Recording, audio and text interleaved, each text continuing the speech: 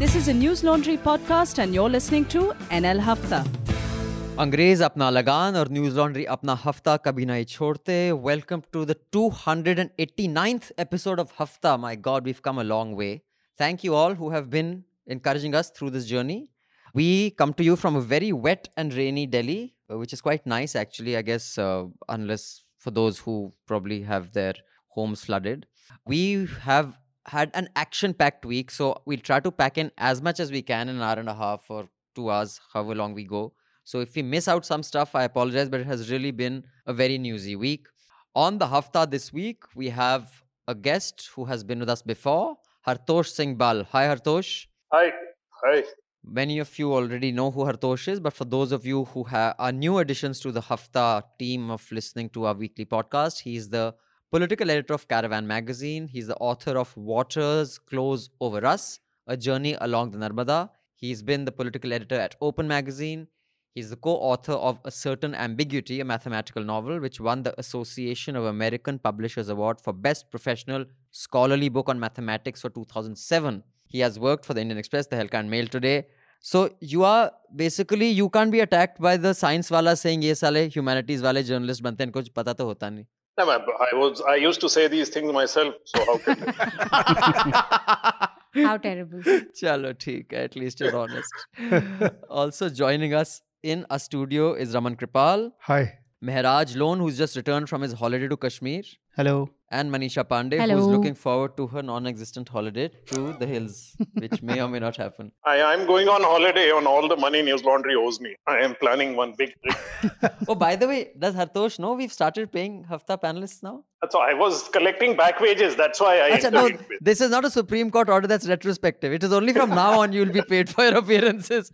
And not just that, you will also get a gift hamper. And I will say that we have some fantastic gift hampers coming up. One is the Sabki Dhulai soap set of herbal soaps, really nice. So Hartosh, You sound like Karan Johar, my तुम्हारी gift त्वचा hamper. को कोमल रंगीन बनाने में मददगार करेगी हमारी साबुन, सबकी धुलाई साबुन. I look forward to this. And we shall send you the Sabki Dhulai soap set. And by the way, we'll have a Independence Month offer where you can get the Sabki Dhulai soap set. It's a really nice soap set. You can check out the photographs on our Instagram and Twitter. And we'll also have a special scheme for our subscribers. By the way, that will be only available to subscribers. And of course, guests such as Hartosh. Anand Vardhan was supposed to join us, but he was on his way by train back to Patna. And the train is expectedly over 3-4 hours late. He was supposed to have reached at 10 o'clock, so he could join us. It's 12:15 as we start recording this podcast. 12:15 on the 13th of August on a Thursday. So Anand, unfortunately, will not be able to join us this hafta. He'll come next hafta then. On that note, Manisha, you just want to go over the headlines Yeah. and then we can start the discussions. 3 people were killed in police firing in Bengaluru and over 60 police personnel were injured. This is owing to violence over a Facebook post. Even journalists came under attack who were covering this riot that broke out. 3 Caravan reporters were attacked by a mob in northeast Delhi. We have a detailed report on this, so do read that. It's a very harrowing events that unfolded that evening. Sachin Pilot has called truce with Gandhis and with presumably Gehlot. But has Gehlot called truce? We don't know yet. Pata chalega. Nalayak Nikamma bol ke ab, I don't know how they can go back to being. We have a lovely song for them at the end of this hafta. Today morning's Indian Express report tells us that ED has not been able to find any big transfers to Riya Chakrabarti's account from Sushant Singh Rajput's account.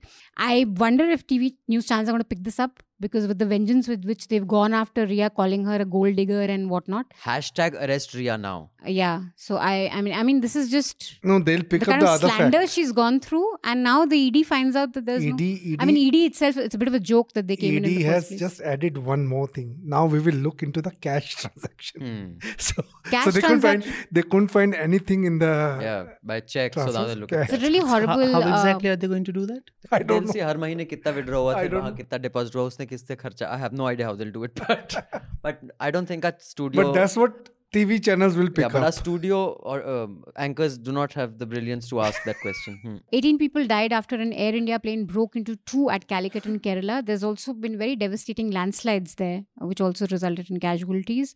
Pranab Mukherjee's condition has worsened. He remains on ventilator, though Radip Sardesai bumped him off on Twitter. Yes. And then he severely apologized and said, sorry. Russia has launched its world's first registered COVID-19 vaccine called Sputnik. And apparently the name is kind of cocking a snook at US because Sputnik was also their vessel that went to outer space. It was the one that carried Yuri Gagarin, or was it some other? That was the first spacecraft they launched. So yeah. But of course, I don't think anyone's taking it in a hurry. Although Putin said, my daughter's taken it. I want to ask, why haven't you? Because he is above 60, I suppose. I have no idea. So more. Democrats have picked up Kamala Harris for US vice presidential candidate. Much excitement in India, except India Today anchor Rahul Kanwal warned us that we should not get excited because she cares about human rights. It was a warning. So beware, yes. Beware, she cares about human rights more than being Indian. They are mad, really, these guys have no brain. Yeah, at least said that.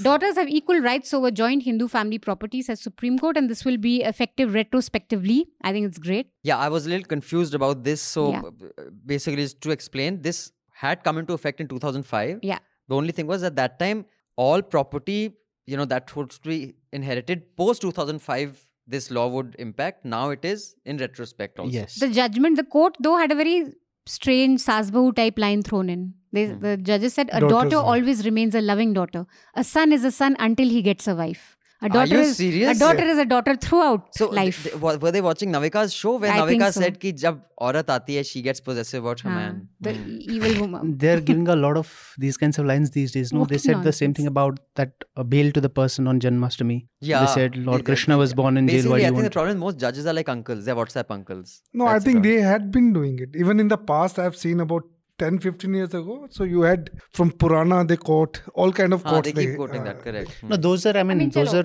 good lines. To add heft to their judgment. And also those are lines with a lot of wisdom. These are just like WhatsApp lines. So they actually released someone because it was Janmashtami. No, they said, why do you want to go? Krishanji was born in jail. This is a lovely time to be in jail. What? This is Bobde, I think, right? And then he asked, do you still want bail? He said, yes. So he said, I don't think you are very religious or something to that effect. Okay, I totally missed this. Ridiculous.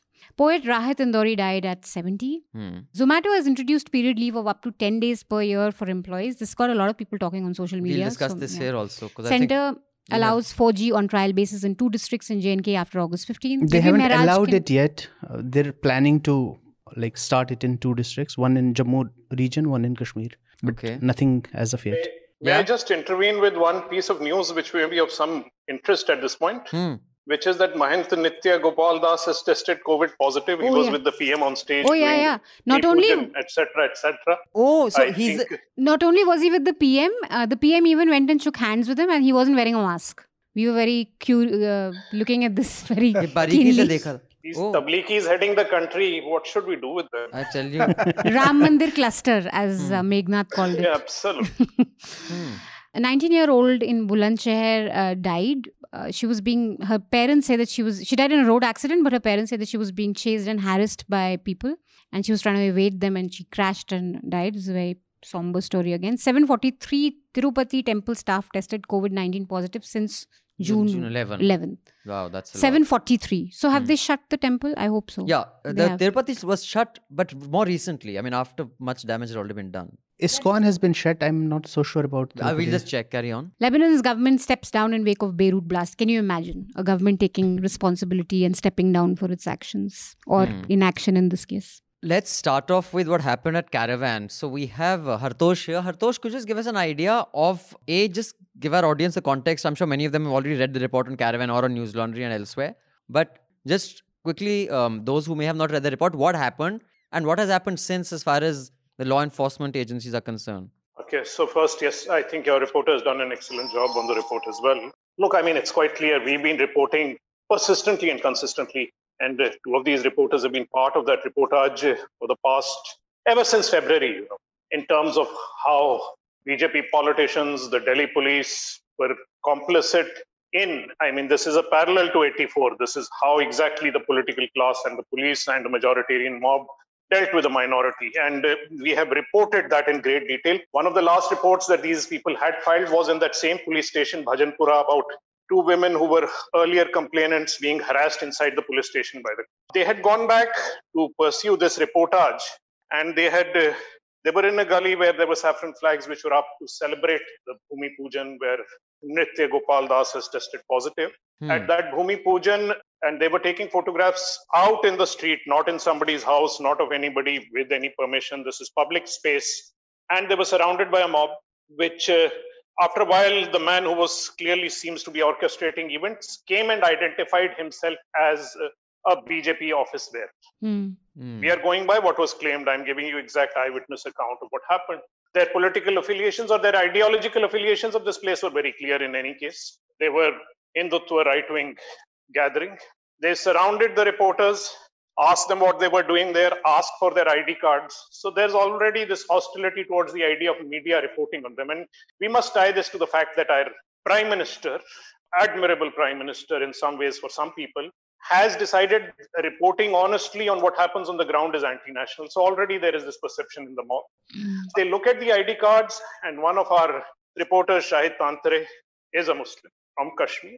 It further provokes their anger because here you have an anti-national profession being manned by an anti-national, double anti-national Muslim man from Kashmir.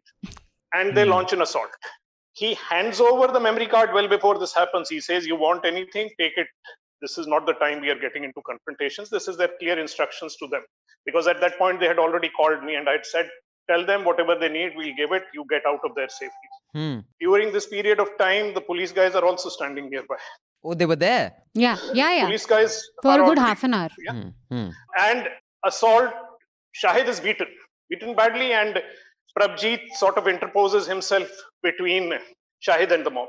And you must see that this is their idea of cultural formation because he's a turbaned Sikh. He's not attacked or assaulted in the same manner.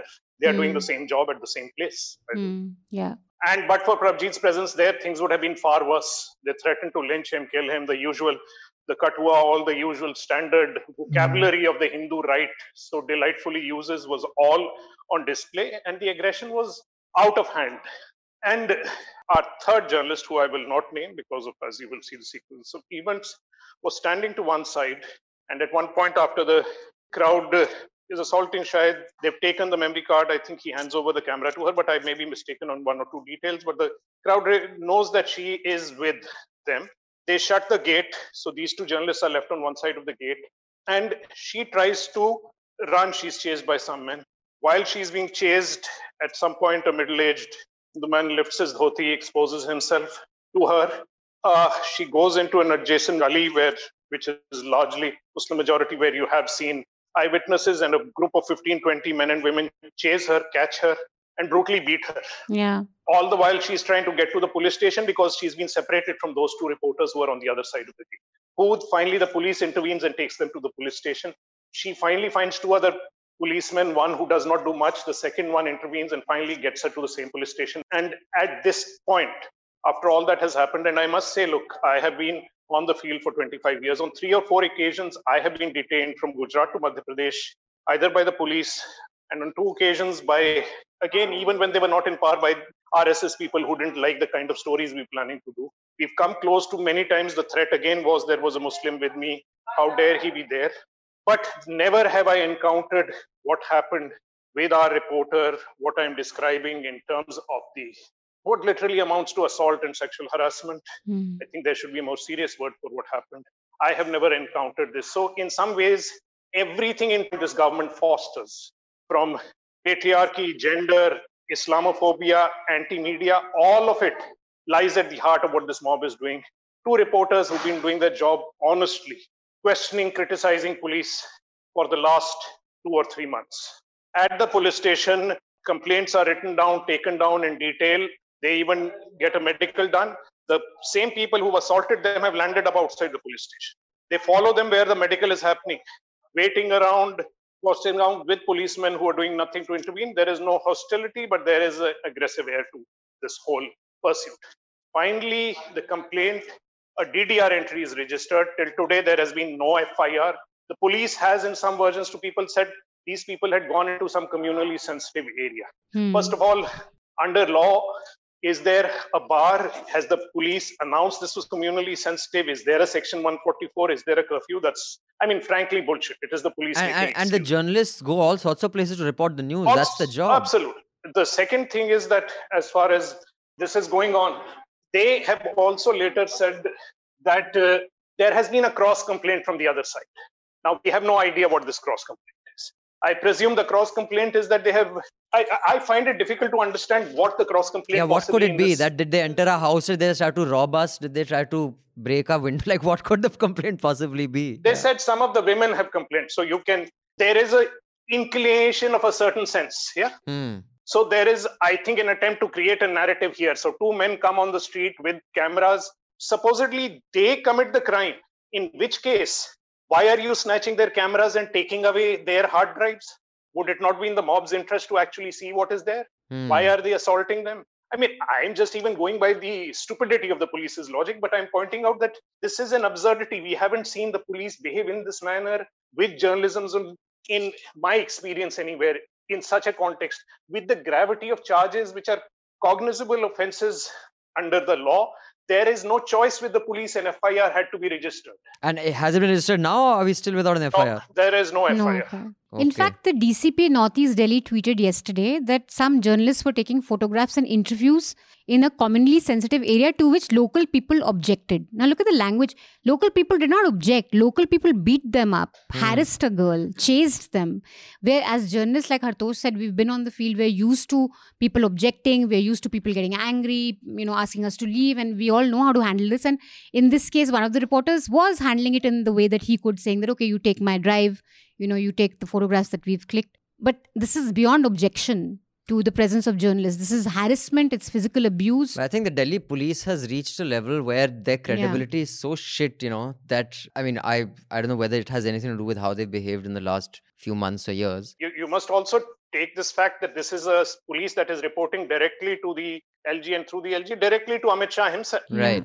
And in most cases where serious questions of media freedom are involved, you would assume that the Home Minister is well aware of it and would be on the ball. In this case, that makes us more apprehensive rather than hopeful in any case of law being carried out in some senses. Going by my past experience, I think the police is building up the narrative. Police for the mob. It's clear for the mob, exactly. The police here is playing the advisory role, to this mob कि तुम counter complaint file कर दो. और हम इस किस्म के tweets, like what the hell does this even mean? I think in fact, one of the guys told our reporters also that they're also to be blamed. Why did they go to this area? Why would they not go to this area?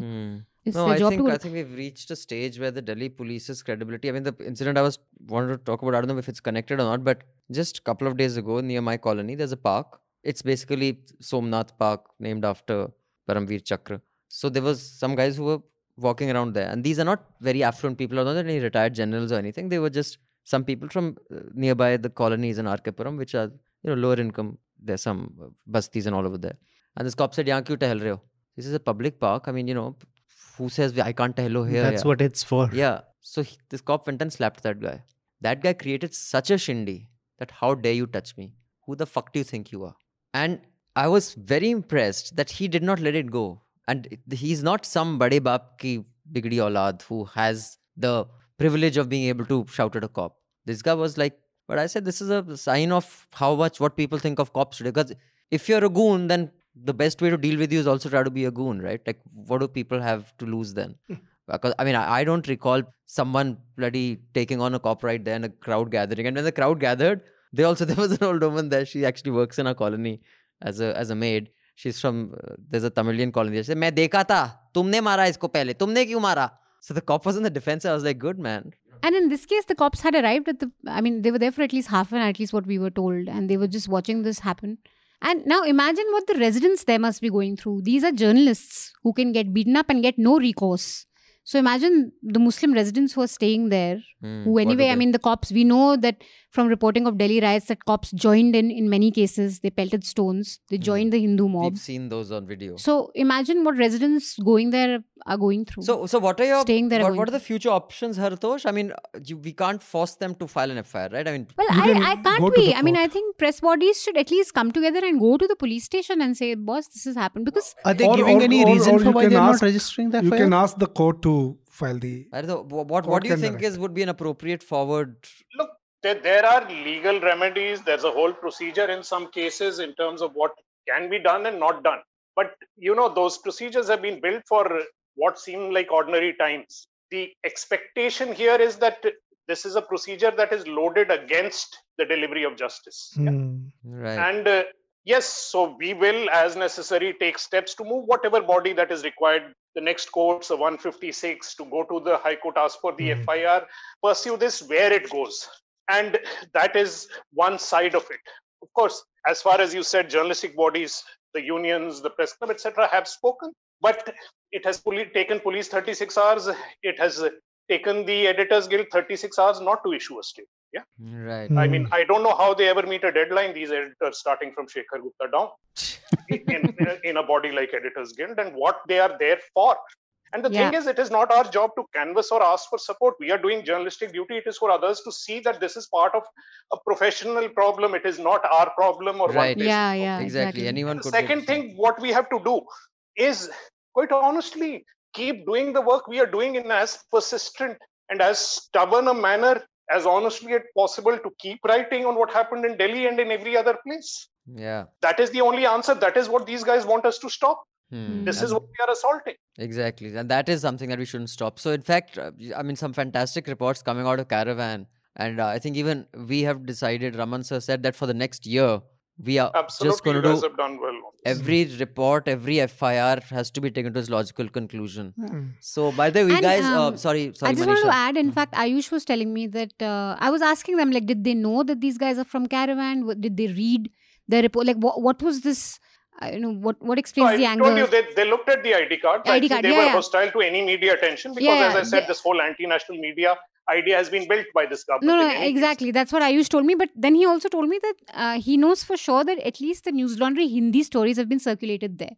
And they do feel a little, the crowd is hostile when they hear that they're from News Laundry, because they've read the Hindi stories and they feel that the stories are, they don't. But not in this case, I think what really played the trick, I mean, his name. Was the ID card, of course. His name, I think the Kashmiri, the fact that he's Muslim. Kashmiri Muslim. I mean, Prabji told us that they didn't assault me and they didn't attack me. They hit him because the moment they saw his ID. I think that's so that's my point. They were aggressive. They were aggressive against the idea of reporters. They were aggressive against, I think at least, I'm presuming some of them would have, because there have been some reports that have got circulated even in Hindi, and there has been a persistence. They would have been aware, that would have added to it. But yes, exactly what finally triggered out the violence and what followed is the very possibility of a Muslim reporter. Yeah. So they're reducing, stripping everything down to identity. You are not a journalist. You are nothing.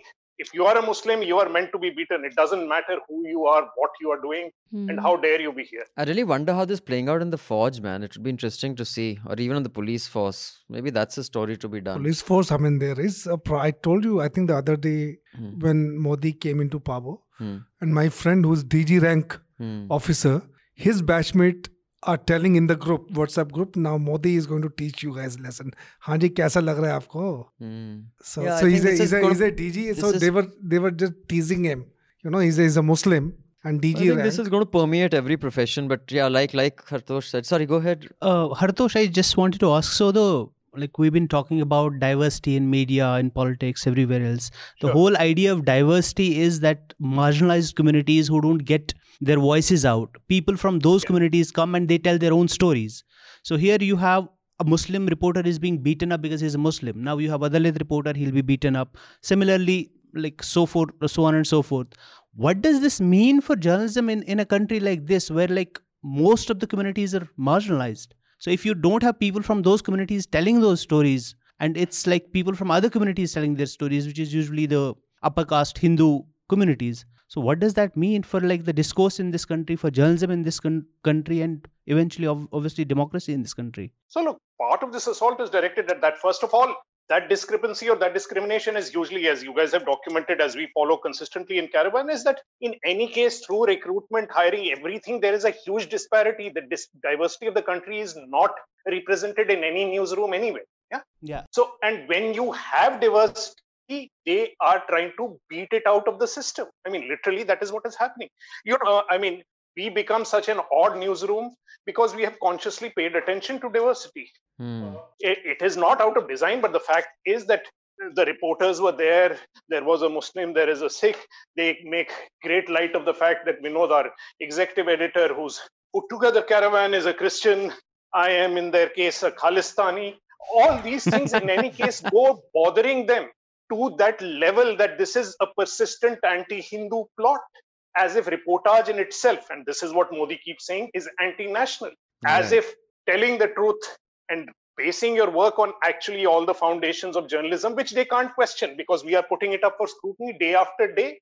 They can take us to court. They can do various things. We've written about the Delhi police. The Delhi police every day issue strange rejoinders to our stories. When we ask them for versions, they are not willing to speak. The same police station where they have been charged with sexual assault had issued a press note clearing themselves, we are not guilty. I mean, the very idea of justice process in that, I wandered a little away from diversity, but yes, that is a huge issue that one, you rarely have diversity, and when you have diversity, there is this attempt to get it out of the system. So do follow Caravan's coverage of this, which is amazing. I'd just like to thank all those NL Sena members who have contributed to our NL Sena project on the Delhi riots. We've already got, 5 reports out? Four. And we will have dozens more. We are just going to focus 2 reporters on this. So thank you for contributing. We have another NL Sena project on custodial deaths up. Do contribute to that. In fact, I think it's almost topped up. We've had 210. I think we've almost topped it up. Thank you. We'll have another Sena project. And also do contribute to Caravan. They are also a subscription-driven enterprise. Because like we say, when the public pays, the public is served. You can go to caravan.com. And it's .com, right? I haven't done a dot. Yeah, caravanindia.com, but that's okay. It's easy to find. They just Google and reach and they'll get the subscription thing. It's right. The more organizations people have to understand, diversity outside is also important. If there are just 1 or 2 organizations doing this kind of work, they become that much more vulnerable. Right. So more organizations doing the work, 3 organizations doing the work on the Delhi violence are far better than only 1 organization doing it. We need to spread that support among various places which are doing the kind of work journalism needs. Right.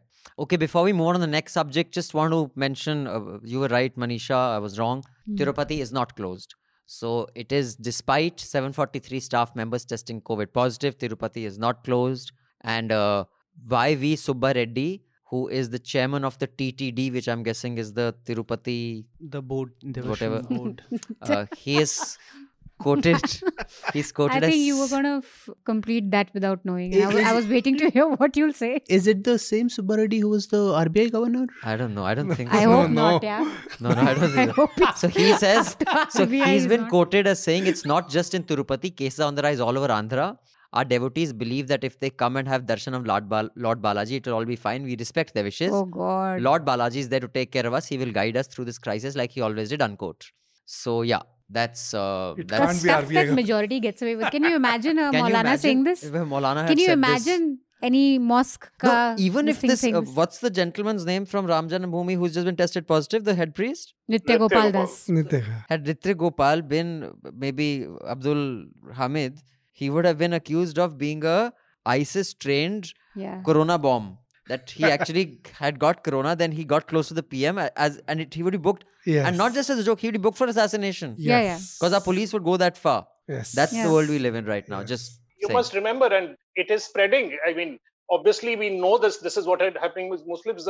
When the Anandpur Sahib gathering had taken place, similar remarks were passed about the Sikh clergy, which is only fair. I think they deserve it for getting people gathered at such a point of time. But somehow, the vast majority of this country, the vast majority of religious leaders who happen to be Hindu are particularly immune and are allowed to get away with the kind of Yeah. nonsense nobody else will be allowed. Yeah, exactly. I can't imagine anyone saying this and getting away with it Mm. without at least like dozens of primetime shows depicting him as like some sort of a devil or corona Right. bomb. So we also now would just like to discuss what happened in Bangalore. I'll give you a bit of a context of that. Basically, 3 people were killed in police firing, and reports say 60 police personnel have been injured. And the video from that is there was a huge mob that gathered outside this Congress MLA's house. In fact, they set it on fire, I believe. Oh. And this Congress MLA also is Dalit, and his nephew had posted on Facebook something about the Prophet. I guess the post is deleted now, but it was something that was dedicated by the Prophet. Or I think it was. Does anyone know what the what the innuendo suggestion was? It's the standard right-wing thing, how Prophet Muhammad, Married a child. She was a child molester or child something. molester and all that nonsense. So it was along those lines. A huge crowd gathered, and of course, it led to violence. And now there have been some arrests made, and this has given a lot of ammunition to the Hindu right to say, and memes have gone around that you can crack a joke on Shivaji, not Shivaji as in Shivji. You can crack a joke, nothing will happen. You crack a joke on Christianity, you will go to court, what happened to AIB, and you crack a joke on the Prophet, and this is what will happen. And you know, I'm just going to go on to this one's article on this Yogendra's, which I found extremely shallow and not smart, which I said last week. And we've got a few mails this time that have disagreed with me, and we'll talk about that. But the whole thing about the Prophet insult and it becoming this violent, this thing. Have we normalized things to an extent where it was just okay to say that any insult on the Prophet will lead to a violent like shitstorm, like what happened when the what was that French this thing? Yeah, Charlie Hebdo. Charlie Hebdo. I mean, that was bit more extreme. What happened at that time was there was an SP ka Samajwadi Party ka, there was some minister who had said that I'll offer 11 lakh for the head of someone who is a cartoonist, and that guy continued to be in power. Now I don't know whether what the coverage was. Is there any metric to draw the equivalence? But when something like this happens and a sitting minister, I think it was a minister for state in UP for something or the other, that guy, and he says something like this, I mean, is the shitstorm there less than what it is if the Hindu right reacts the same way? I mean, I'm just trying to figure out, is that the case? Manisha, Mehraj, Raman, and after that we'll go to Hartosh. I didn't really get your question. Like, the question is that at that time, a sitting minister, when he said that I'd take 11 lakhs or 51 lakhs of anyone who gets the head of whoever's made this cartoon, was the shitstorm of the media, which, you know, calls out the Hindu right. Well, now, of course, they don't. But the few who do, like us, for example, is it a fair criticism that the shitstorm we create against someone like him is less or non-existent? I think there was a lot of shitstorm on Bangalore. I think people rightfully... now there is. Yeah. But what I'm saying is Historically, I don't think so. Of course, there have been, you know, like you've had people bow down to these sentiments. For example, I mean, Jaipur Lit Fest itself that refused to, get him. Taslima Nasreen also famously suffered because of that. So there have been political fractions that have appeased it. But in the current context of majoritarianism in India, I don't think it's relevant so much to look back at the past, because today you cannot crack a joke on Krishna or Ram in similar vein. This was him basically saying that Prophet is a rapist. If you say that about Krishna or Ram, I think you would be in jail. In this case, the mob went crazy because he wasn't jailed in time. I'm against all jailing or whatever for derogatory posts, but I don't think it's true that you could say this about Hindu gods and get away. We had a case in Hindustan Times recently where this young reporter said something similar about Krishna. She said he's a eve teaser or a sexual harasser, and she was fired. And there was a huge social media backlash against her. Yeah, that was. But of course, traditionally, blasphemy laws have been stronger in Islam, and worldwide we've seen there's been more of a backlash. Yeah, but that is in Islamic countries. Yeah. We are not in Islamic country. What I'm trying to say is, for example, like Shahid Siddiqui, when something like this happens, he often hedges his criticism. He says you should not say that about the Prophet, you should not say this about. But he is not seen as the Hindu equivalent, the Muslim equivalent of, say, a yogi. Whereas, like, yogi saying that I will not go for the groundbreaking of the masjid, which is shocking. And I don't see Shahid Siddiqui as an extreme voice, but some of his statements in the past, when someone has made fun of the Prophet or something, rather than side with a certain order, he does side with the outraged. But he's not called a... He's not considered a far right. But he's still considered a liberal Muslim. If we just look at India also, if we look at this same case and make it like someone saying something about Hindus, even the most progressive of Hindu voices will also say, but it's not okay to crack jokes like this about gods. Sure. I think I don't think so. I don't think people will have that but.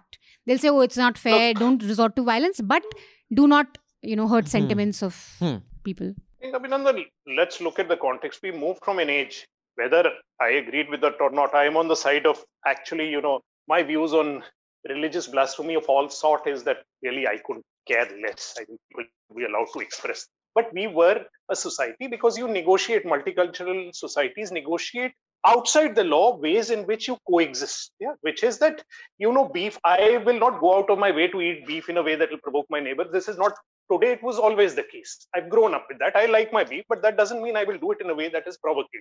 I will not speak about the Prophet because I know that it hurts sentiments in certain ways. Really, there is no necessity for me to do so. Yeah, this was part of where we were.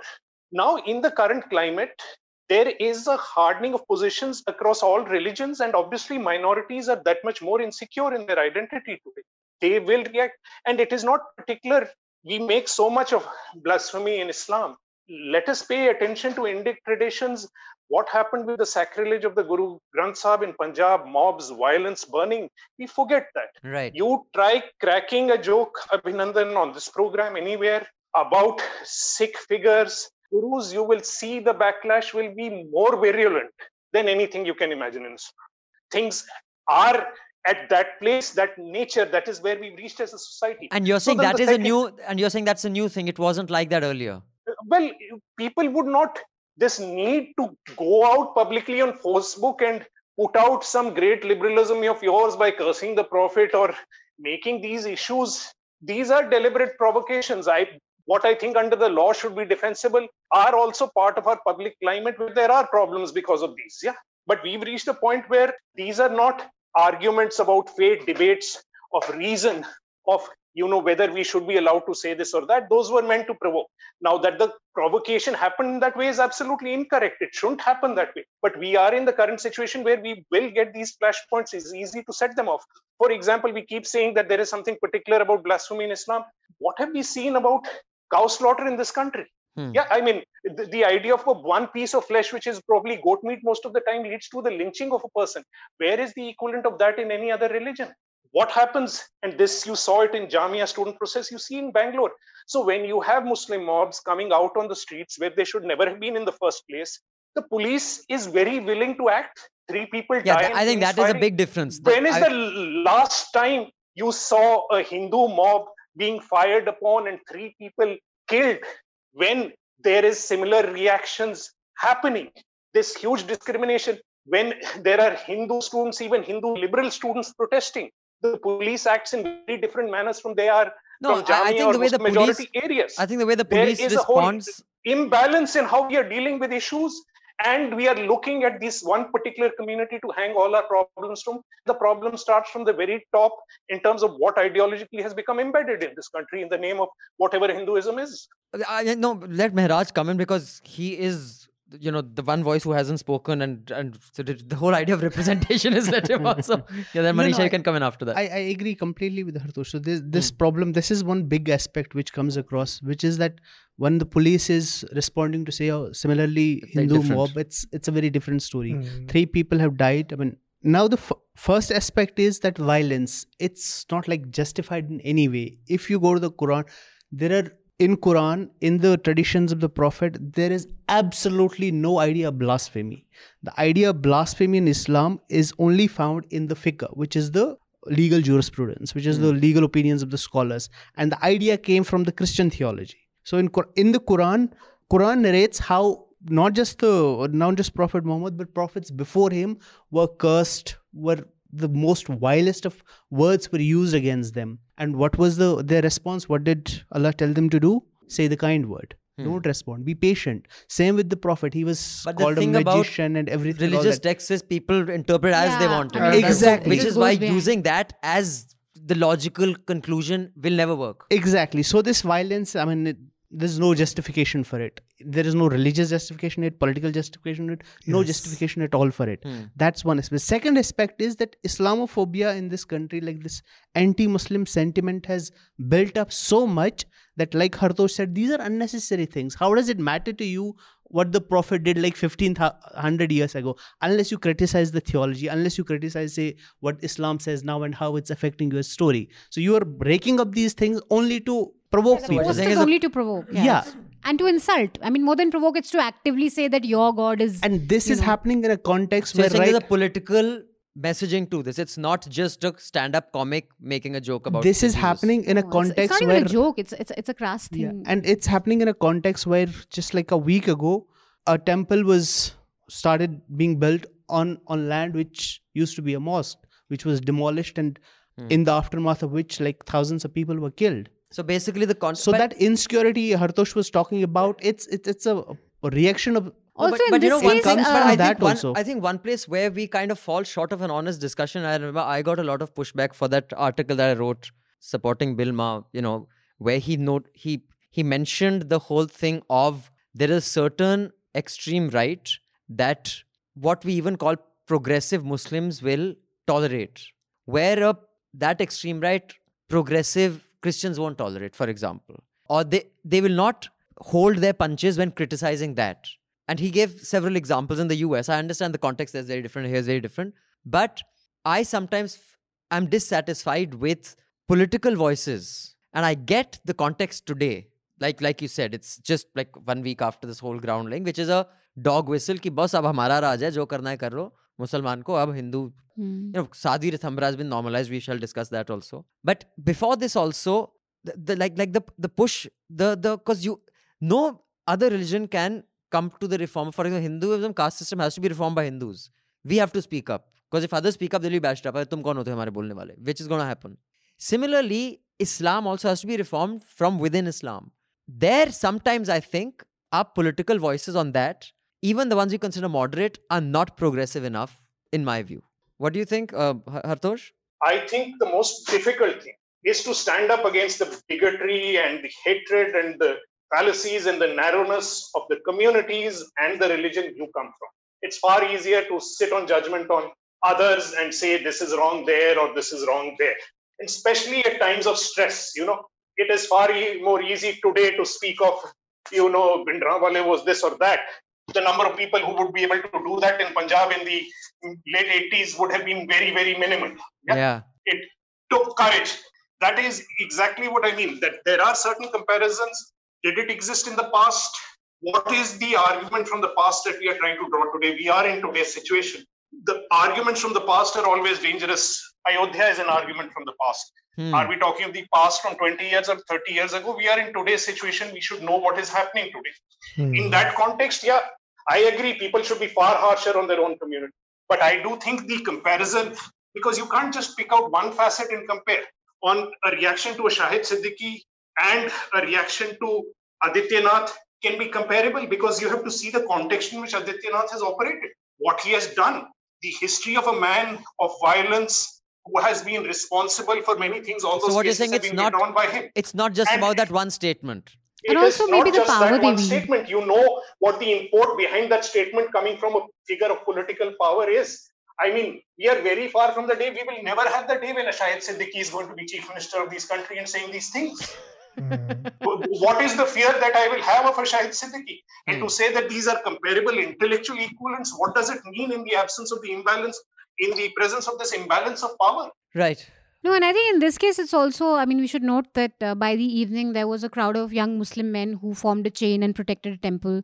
So there's, in the same area, Bangalore, right? So there was immediately leaders from the community coming up and saying that, okay, please don't, No, I think there are enough voices amongst us. I think it's political voices. No, I'm talking about voices there, local in Bangalore, like local leaders. Local leaders came up and said, like, don't resort to violence. Local young Muslim boys came and formed a chain to protect a temple that was around there, so that, arsonists don't sort of attack the temple. So there's been, within the community in Bangalore, there's been a lot of calming of nerves, saying I wonder that, okay, what Tejasvi Surya is going to use this for. And I don't think a similar thing would have happened if it was Hindu. This is involved Hindu leaders. You would have had the chief minister come there and rally and said, ki. That's true. Not today. So, not today. Maybe 10 years ago, I would have said, but today, no Hindu leader will also come forward. You're right. Like, for example, look at everyone from Priyanka Gandhi to Rahul Gandhi is congratulating everyone for the building of the... No, I'm saying that if this was a case of someone upsetting Hindu sentiments... Yeah, that's what I'm saying. Hindu leaders would have come and exacerbated the situation. That's what I'm saying. Even we are in a context where Rahul and Priyanka congratulating whoever for the temple building, right? There is, I think, let's face it, there is an institutionalized violence against Muslims. Not minorities, Muslims. Specifically. This is happening. So in the name of nationalism, and I think this religious identities, have also, this majoritarian nationalism includes all the religions except Muslims. So this is what is happening. I think this is the... And also what you said about reform, like within Islamic tradition all over the world, not just in India, there are happening right now, and there have been since the beginning so many movements, so many scholarly sort of maktab, the schools, which have tried to like reinterpret the traditions and the Quran, and the extremism that has seeped in over the last like 70-80 years, rid it of it. ISIS, for example, it was defeated by the Muslims.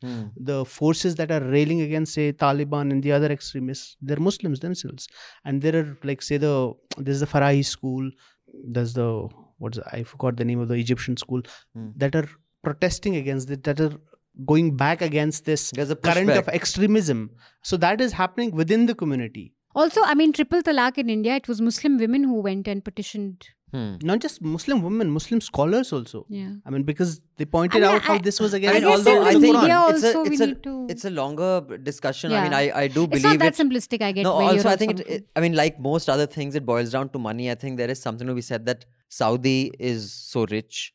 I think if the economic balance was different, maybe the reform voices would have been louder than some of the Wahhabi voices, for example. It could have been. I think there's a huge economic reason, but that's a much And the bigger Saudi decision. project, for example, the Wahhabi project, it's not a religious project, it's a political project. right, exactly, and economics has a lot to do with it. Exactly. So I think that's a little more complicated. But I'll just move on to the next thing that we'll discuss, which is going to be Kamala Harris. Actually, I want to briefly discuss her because it has left many of the Trump Modi bhakts confused in America. No, Ab kya but kare? I'm seeing, I mean, I will dare not read it, but I'm seeing a lot of these pieces. One by Jaggi that says that, dear Indians, Kamala Harris is not Indian. She's One by left. that Professor So why Paranj is the Paithak. Indian right so upset I'll with tell her? you. Can you In please fact, yes, explain? yes, because I haven't followed you this. have to see some of her statements about Kashmir in the recent past. But before I do that, I just had a couple of emails to read. And before the emails, I'm just going to tell you guys the NL Sena project, which is almost topped up now. I think 210. Do please top it up. It's on, triggered by the P. Jayaraj and his son Benix's brutal murder in Tamil Nadu, sorry, before I'm again chastised for mispronouncing this. So we are going to be doing a report on such custodial deaths, not just from Tamil Nadu, but from other parts of the country as well. And this has an important political aspect. It is a human story as well, and it is a political story as well. So do go to newslaundry.com, go to the NL Sena page, go to the subscribe button, and do contribute to the Sena. And by the way, we have some fantastic merchandise for Sena members. So Sena members will be sent that merchandise. Do check out our social media handles. We will be unveiling those products very soon. So just a couple of emails and then we will move on to this Kamala Harris thing. This is from Mahendra. He says, DNL team, I want to see more interviews of the I Agree variety. Anything coming soon? Can you do an I Agree with Yogi Aditya? I'd love to, Mahendra. I doubt Yogi ji will give me an interview, but we shall continue to try. The I Agree format only works when I'm actually with the person. The physical proximity is very important of the I Agree format. But we'll try to do some more interviews. But this COVID lockdown, this social distancing has really shafted the interview process because interview has a lot to do with like the kind of dynamic you have physically. Then Mithila says, hi peeps, I've been following up on the topic of safetyism a lot more and there have been several upgrades in my understanding of the same since I mailed you guys last hafta. I was more on the snowflake. She's put this in inverted commas. No intention of demeaning anyone. I was more on the snowflake side of the narrative before and supported safetyism solely because I thought it was a way to prevent foreseeable attacks on mental health and emotional security. But now, after obsessing over this stuff for a week and reading all sorts of narratives, I think we as a society will be better off without safetyism. While I think mental health and emotional security must be prioritized in this lonely and constantly expanding world, one must also consider that subcultures like safetyism are a threat to freedom of expression in major life-altering ways. I have a Brahmastra kind of example to prove this, and I hope I cause a lot of listeners to rethink their view on this. So here it goes. Imagine the predicament will be if safetyism becomes prevalent and legit, and our Honorable Prime Minister could opt out of an unbiased interview because by saying he doesn't feel safe around Ravish or Karan, and we all would have to live with it. I think that is what he feels though. There is a lot of negative consequences to safetyism as opposed to some constructive changes, which basically means that there are far more exceptions in it for them to be considered exceptions. And there is a very narrow space, or rather no space at all, for modifications. So I am with Abhinandan on this one, and I take back calling his views basic. In the last hafta, a person named Sahil said a lot of things which were twisted and somewhat out of context, yet I'd find it interesting and address all that stuff in a debate with him or with anyone whose views resonate with his. Best, Mithila.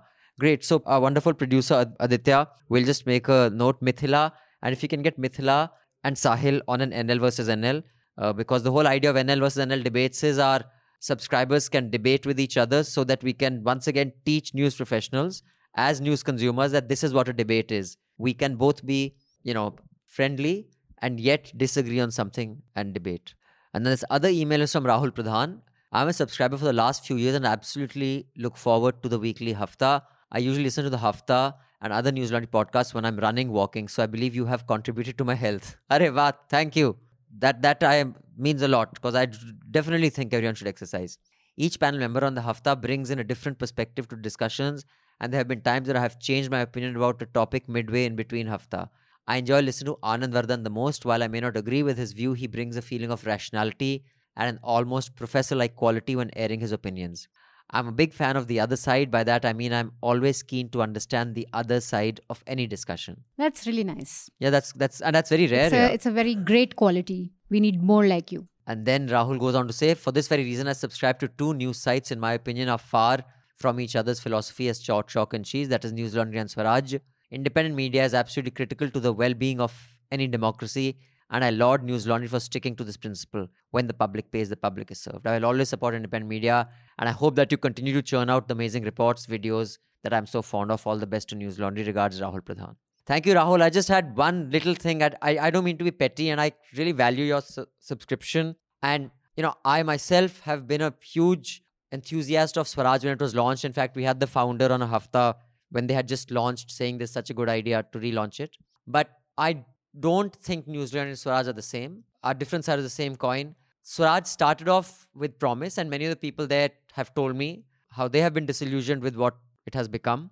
So while ideologically we may be different, I still do hope that a news platform gives accurate news. Opinion can be anything. And in the last few months, in fact, I don't know whether we have carried pieces on it. We have. Swaraj has put out 3 outright fake news. Like, one is that in the word Chapak, the Muslim character was changed to Hindu character.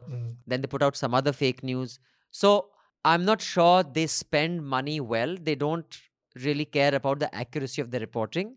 While we definitely would like a wide variety of opinions, I don't think facts should be compromised based on your ideology. So on that, I think Swaraj has not lived up to the promise that it started off with, which is why I think while there is such a huge Hindu following in the country, their journalism is not something I respect anymore. While Jaggi used to be a friend, I think they've completely... And I think this is the thing of the Hindu right. Unless you go full retard, you will not be accepted. And that's what they've done. Their news are more into the, campaign mode. Yeah, it's they don't do news anymore. They don't news. So anyway, Rahul, that's fine. You should spend your money as you deem fit. But as a news professional, I just thought I should just mention this. In fact, I mean, if you want conservative voices, I think mainstream media and outlets have better conservative voices on issues than Swaraj. But then that doesn't Swaraj defeat doesn't the model. even have, it doesn't even have legitimate conservative voices on it. But you have to defeat the model. I do think if we are saying pay to keep news free, we should support independent media outfits no matter where they are from. But they should at least give accurate news. That's the only thing. So, okay, let's just move on. Quickly, I'll just go on to who is Kamala Harris. Well, she is a second generation American. Her mother was Tamil and her father was Jamaican. Apparently, her mother brought her up as a single parent.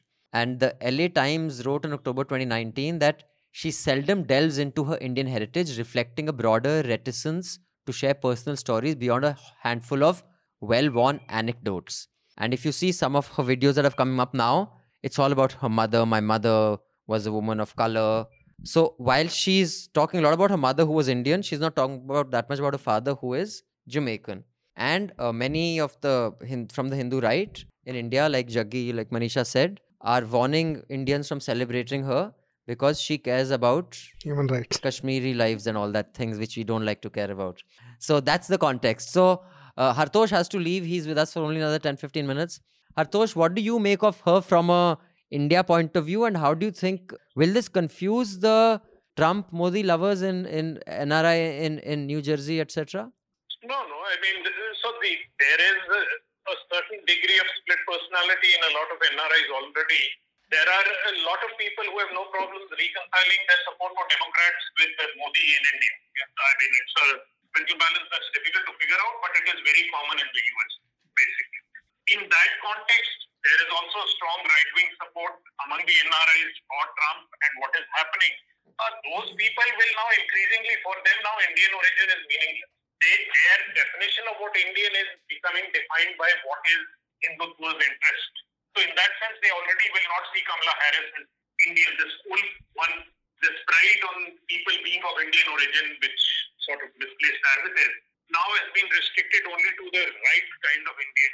So in that sense, for a lot of them, Kamala Harris will be one of those people who are using an Indian identity for diversity but are actually acting against Indian interests, because of course India doesn't care about human rights. Panel, your views on this? And before we move on, I know we have a very large number of NRI subscribers. And I've met many of you guys when I've come for the conferences to New York and Boston. So it'd be great if some of you send us pieces that we can carry on this, because, I'm sure you guys would have an opinion on this. You guys discuss the Hindu right and its representation there in the US. While she talks a lot more about her mother than her father, yet the identity that is politically significant for the Democrats is her father's ancestry and not her mother's, because that is a bigger vote. But Mehraj, what do you make of Kamala Harris? I mean, as a person, as a leader, I mean, she has just made history, right? So to reduce her to this base identity, I mean, this is the problem of the identity politics. To reduce her, an accomplished woman like her who has just made history, to whether she is Indian or not, is like really doing a disservice doing disservice to her. But that said, the discussion should be about what she brings to the table. And what she brings to the table is her record as Attorney General of California, as a senator. And from what I have read, obviously I can only say from what I have read, her record in California is atrocious. I mean, she went after black families, locked them up. She even mulled a proposal to lock parents up if their children skipped school. She locked up people for doing like soft drugs, like marijuana and stuff, while she was doing the drugs herself. And that was like, she was taken to cleaners during one of the primary debates by Tulsi Gabbard for that. So what does she bring to the table? And she is like a fervent supporter of the Zionists, the Israelis and everybody else. She has spoken something about Kashmir, but she hasn't spoken something about that. Her healthcare plan, the initial healthcare plan, she supported the Bernie Sanders healthcare plan, and she moved away from that. Her support for the Wall Street. Those are the things that materially affect you, not just in America. I mean, because, for good or for bad, what happens there affects all of us. Sure. So that is the things you should be concentrating on and debating. Yeah, in fact, that's what a lot of the another commentary... aspect is because, from what I have seen of Biden, from what I have read, it doesn't look like even if he becomes president, he'll survive the entire term. And not physically, his mental, he seems a bit equity loopy. is like really, really gone. And this... That doesn't stop Trump. Yes. No, but he's really seems like he has these things issues, he's slowed or whatever. And this person will really be like running the administration. So, in fact, some of the commentary did say that she was brought on to appease the center and center-right vote base. And she's not from the lefter fraction of the Democratic Party. So, her job is actually to appeal to the slightly right or center-right voices. But yeah, I agree, like at least for the Democrats, Joe Biden has just been so uninspiring. So, maybe Kamala Harris will bring some vigor into their campaign for whatever energy. It's worth. Because Democrats for and also the fact that in case Biden wins, she could be the next presidential candidate. Right. Yeah, and that's what. And this reflects a change in politics, change in America, that an Indian born, Indian origin. Hartosh, any more comments on this? And then you can give us your recommendations and carry on. I know you have a busy day ahead of you. Sure. No, so my point was simple. Obviously, from an American point of view, how we analyze Kamala Harris is very different. What I said is how this whole Indian origin bandwagon looks at Kamala Harris. That is shifted considerably from the past in terms of how we would look at people with any element of Indian origin in them. Of course, as a candidate, I think yes, in the totality of her record, you will find problems, but you must look at the kind of space that American politics now occupies. In that, she's considerably a more acceptable character than almost anybody else in the race as a major figure. And I think that is what we have to live with in today's world. Unfortunately, there are no clear absolute choices available. And she does represent a certain kind of diversity, a worldview which is more palpable than even Biden's in some sense. Right. And before you carry on, can you give us your recommendations for the week? Look, I have three recommendations, which is the one magazine I would recommend. So take it away from politics to a different domain, is that I think some of the best detailed long-form writing in science, which looks at both mathematics, biology, recent developments, is a magazine called Quanta. And I would recommend that very, very strongly. It is a brilliant piece. It's the one place where I've seen advances in mathematics happening right now, dealt in long essays, done in a way that is comprehensible from biology to physics, everything. I think it's a very admirable piece of journalism, so I recommend that strongly. Two very different pieces, just journalistically, which I will mention. One is our own reporters. She had done it in July, and their action has been taken, tying up with some of the themes, which was to do with the 8-year or 9-year-old Dalit girl who was charged with sacrilege of the Guru Granth Sahib in Punjab. This was in July by Jatinder Kaur, and then the case has been withdrawn after Jatinder reported on her. But this is the point we've got with religion, where an 8 or 9-year-old claiming Granth Sahib on some basis of some hazy video where a corner of a little piece may have been torn was actually charged under sacrilege. An FIR was filed on an 8-year, 9-year-old girl. One recent case I read in Wire by Santoshi Markham, which is she's gone from Bastar, if I'm not mistaken, of growing up in and going to school in an RK mission, Ramakrishna mission school. How that has cut her off from the roots, the imperialism of Hindi, the denigration of the culture of the people who were studying there, from Malvis to Bonds to various other Adivasi communities, the proselytizing sense, the clear realization of how much damage this kind of Hindi imperialism has done to huge, vast communities. They own themselves number in 15 to 20 million in this country. It's not a small population. They don't have a state.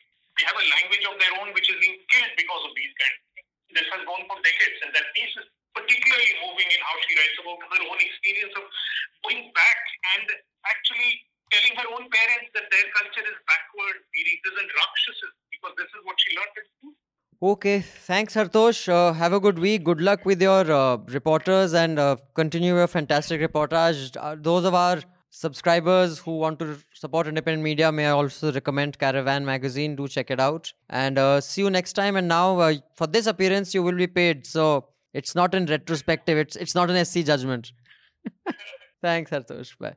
And I repeat, we have a really cool Sabki Dhulai soap set, which is a jasmine soap, which is white, an orange soap, which is as close to saffron as a soap gets, and we have a green soap. I think it's a lemongrass or a neem soap. So it's a beautiful package with the Sabki Dhulai soap set, only for our guests and subscribers for the month of Independence Month. And we have a lot of other really cool merch coming out, and you shall see it on our Insta and our social media picture accounts handles. So yeah, but I repeat, it is only going to be available to subscribers, and we shall tell you how it will be available. Do check out our social media handles for that. Now, Manisha, you wanted to talk about daughters have equal rights of the Hindu property. I didn't want to talk about it. Actually, I was just happy that that's happened. Oh, I see. Nothing to talk So about. there's It's nothing- a great progressive judgment. I see. And to apply it retrospectively is excellent. All women claim your land back. Right. Claim it back. And if someone wants to leave me some land, feel free, because I don't own any land or home or asset. The only assets I have are News Laundry shares, which You're such a are bad not- Punjabi. All Punjabis I know are involved in a court case on land with fighting with family. No, I wish I had Come my on, way, I'm a but Punjabi. I'm not. All I know are involved in, and 20 years ki legal battle with your family over this land, that land. So you guys Actually, are thing is, clearly really not. I think all not my doing justice to chachas your went, community. like all good Punjabis, went to either Toronto or then Birmingham. So all my chachas are there. My dad joined the army, and then he didn't. So a property in Batala was given to some Sai Baba trust or something or the other. I have How no- sad. So I have no idea. So I have no property. So please make News Laundry valuable, so I have a home to buy when I'm retired and I'm not living on rent. So, but I'd like to talk about Pranab Mukherjee's condition and journalists wanting to break news even while they pay low gyan about other stuff. Are you being coy? It's not journalists, it's just Rajdeep. Okay, we'll come to that. And of course, we have to discuss the period leave bit. Yeah. Can discuss that. Before that, there is this email from Karthik Punuru. Hi, Nel team. I've been a long-time subscriber since 2015 and have always loved your work, especially Hafta has had a huge impact on my thought process after being a regular listener over a period of time. So much so that I instinctively picture what Abhinandan or Manisha would say when I react to and make sense of any contemporary issue. I thought of writing to you guys many times in the past about topics that caught my interest, but the letters that you read in Hafta are of such high quality that I felt insecure to write to you guys. Hey, come on, Karthik, surely not. I'm currently writing after listening to episode 288 where Abhinandan compares the public reaction in 1992 versus 2020. and used it as a yardstick to judge how far we've come or gone in terms of being secular nation. While I generally agree with most of the points the panel discussed and share the fear of danger posed by communal politics on the current dispensation, I would like to draw an important distinction that in 1992 people were reacting on the act of destruction of a masjid, while in 2020 it's the construction of a Ram temple. I don't think we can draw any broad conclusion based on the public celebration. My limited point is, given it's been 30 years since the demolition, and as Abhinandan rightly pointed out, it's totally reasonable for general Hindu population to wish for a mandir at the birthplace of Ram. I don't think a vast majority of people are celebrating Hindu assertion nor necessarily condoning it when they cheerfully watch the Bhumi Puja. I feel drawing such premature conclusions may be dangerous because if that becomes a general consensus, no opposition party will seriously attempt to challenge the communalization of discourse in India. It's too early for anybody to concede any defeat over secularism when Modi himself often couches his controversial political decisions in a liberal idiom. For example, banning triple talaq as addressing women's rights issue, abrogation of Article 370 as ensuring equal rights for J&K citizens, etc. Also, I'd like to know the panel's view how much the BJP's increased support from 90% vote share to 38% vote share at national level between 2009 and 2019 is because of voters' rightward ideological shift versus Modi's personality as a self-made leader. I'd guess almost all of his incremental share is Modi's vote and not really BJP's, okay? Also, the recent NRC CAA nationwide protest indicates India hasn't really rejected secularism. The real crisis I feel is the dearth of political talent in parties claiming to be secular. BJP, for all its pitfalls, is meritocratic, where a Narendra Modi can raise the ranks to become a supreme leader. As Prashant Kishore put in the recent interview to Karan Thapar, Modi developed his phenomenal political skills over 45 years, 15 as a pracharak and 15 as a grassroots organization man and 15 as a CM of a large state. It gives him a unique and massive advantage. Finally, I feel you should have got Anand Vardhan on this episode when you discussed an issue as historic as a Ram temple to provide a counter narrative. Also, I wonder how the other Anand, which is Ranganathan, reacted to the Ram temple event. As a long-time subscriber, I remember he used to often say on Hafta, the real justice would be to rebuild a mosque at the disputed site brick by brick. Yeah, he said that, and I remember Madhu and I saying, what? No. Yeah. Like what? Surely he isn't saying those things when he's on Arnab's show these days, Karthik. Karthik, you're right. He definitely is not probably saying that these days. I don't know. I haven't watched him. But just a couple of things. I agree with you on the meritocracy of the BJP as compared to others. I don't think there is any two ways on that. But I think it is, I mean, I get what you're saying that people are celebrating today because they see a Ram temple and they are not necessarily celebrating the destruction of Babri Masjid. But I think the kind of things Yogi is saying, the kind of things Modi says, the dog whistles, and also it is telling for news studios because, you know, as opposed to 7 years ago where I thought news did not have that much of an impact on how people think, now because of technology and the penetration of internet and broadcast channels, it does have an impact. I think, I mean, the same reason that it's important to demolish those statues, you know, because the news narrative has kept certain social issues alive because they're relevant, because certain communities are still being treated the way they are. In fact, like the murder of George Floyd that set off this whole chain of events, day before the security cam was released, whatever the cam, you know, what the footage was released. It again became a lead story because news has to give context. They can't say, अच्छा वो पुरानी हो गई, अच्छा अब बाबरी मस्जिद destruction नहीं है, अब सिर्फ हम construction को celebrate कर रहे हैं. The two are not connected. Of course they're connected. And if news does not do that, and I think that is very, very problematic. In fact, what on Z News, Sudhir Chaudhary said that बहुत पावन अफसर and all that, and सालों साल पहले जो मंदिर को गिरा के मस्जिद बनाया वहाँ पे अब मंदिर बन गया. So he completely erased कि बीच में there was something else also that happened in the middle. But what I do agree with you, Karthik, is that I think this whole thing that secularism has been defeated and all that I completely agree with you. To say that. Which is why I completely disagreed with Yogendra Yadav's piece, which I called shallow, and someone has actually even questioned that. I'll talk about that as well. But just on one thing, I mean, whether secularism has been defeated or not, these are lofty things to say, but change is these little shifting of ground, this little bit of, everyone saying, okay, theek hai, ho gaya demolished, now move on, forget about it. Now you say Jai Shri Ram. I mean, these are the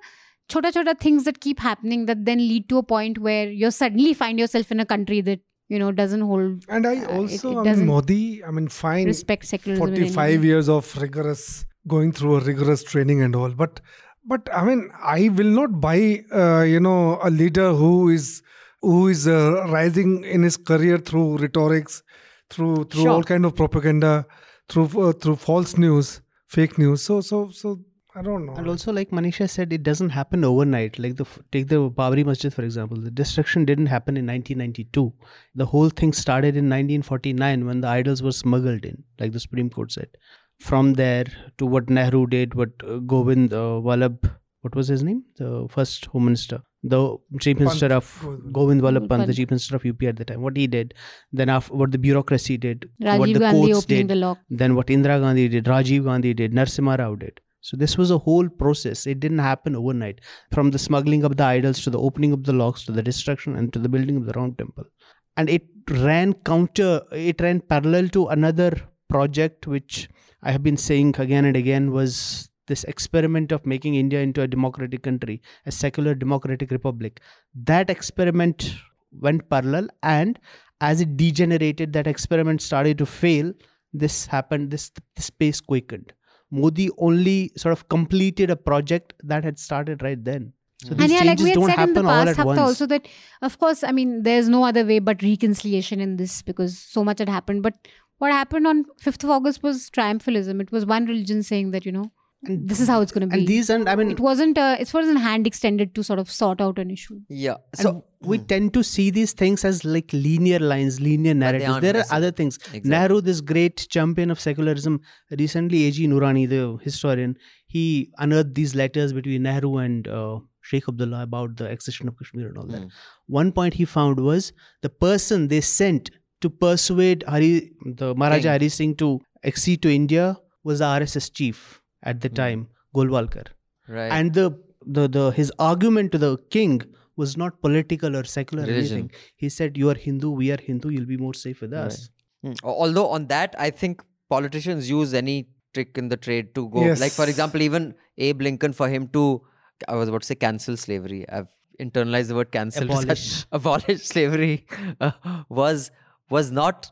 All the arguments he used to sway the vote in his favor were not all moral arguments. There were some economic, some strategic, some give and take. But yeah, as far as the project is concerned, Karthik, I think I would not draw the two separately. I think there is a continuum, but I do get a lot of people who today, why people like Rohit Sardana, Sadhvi Ritambara.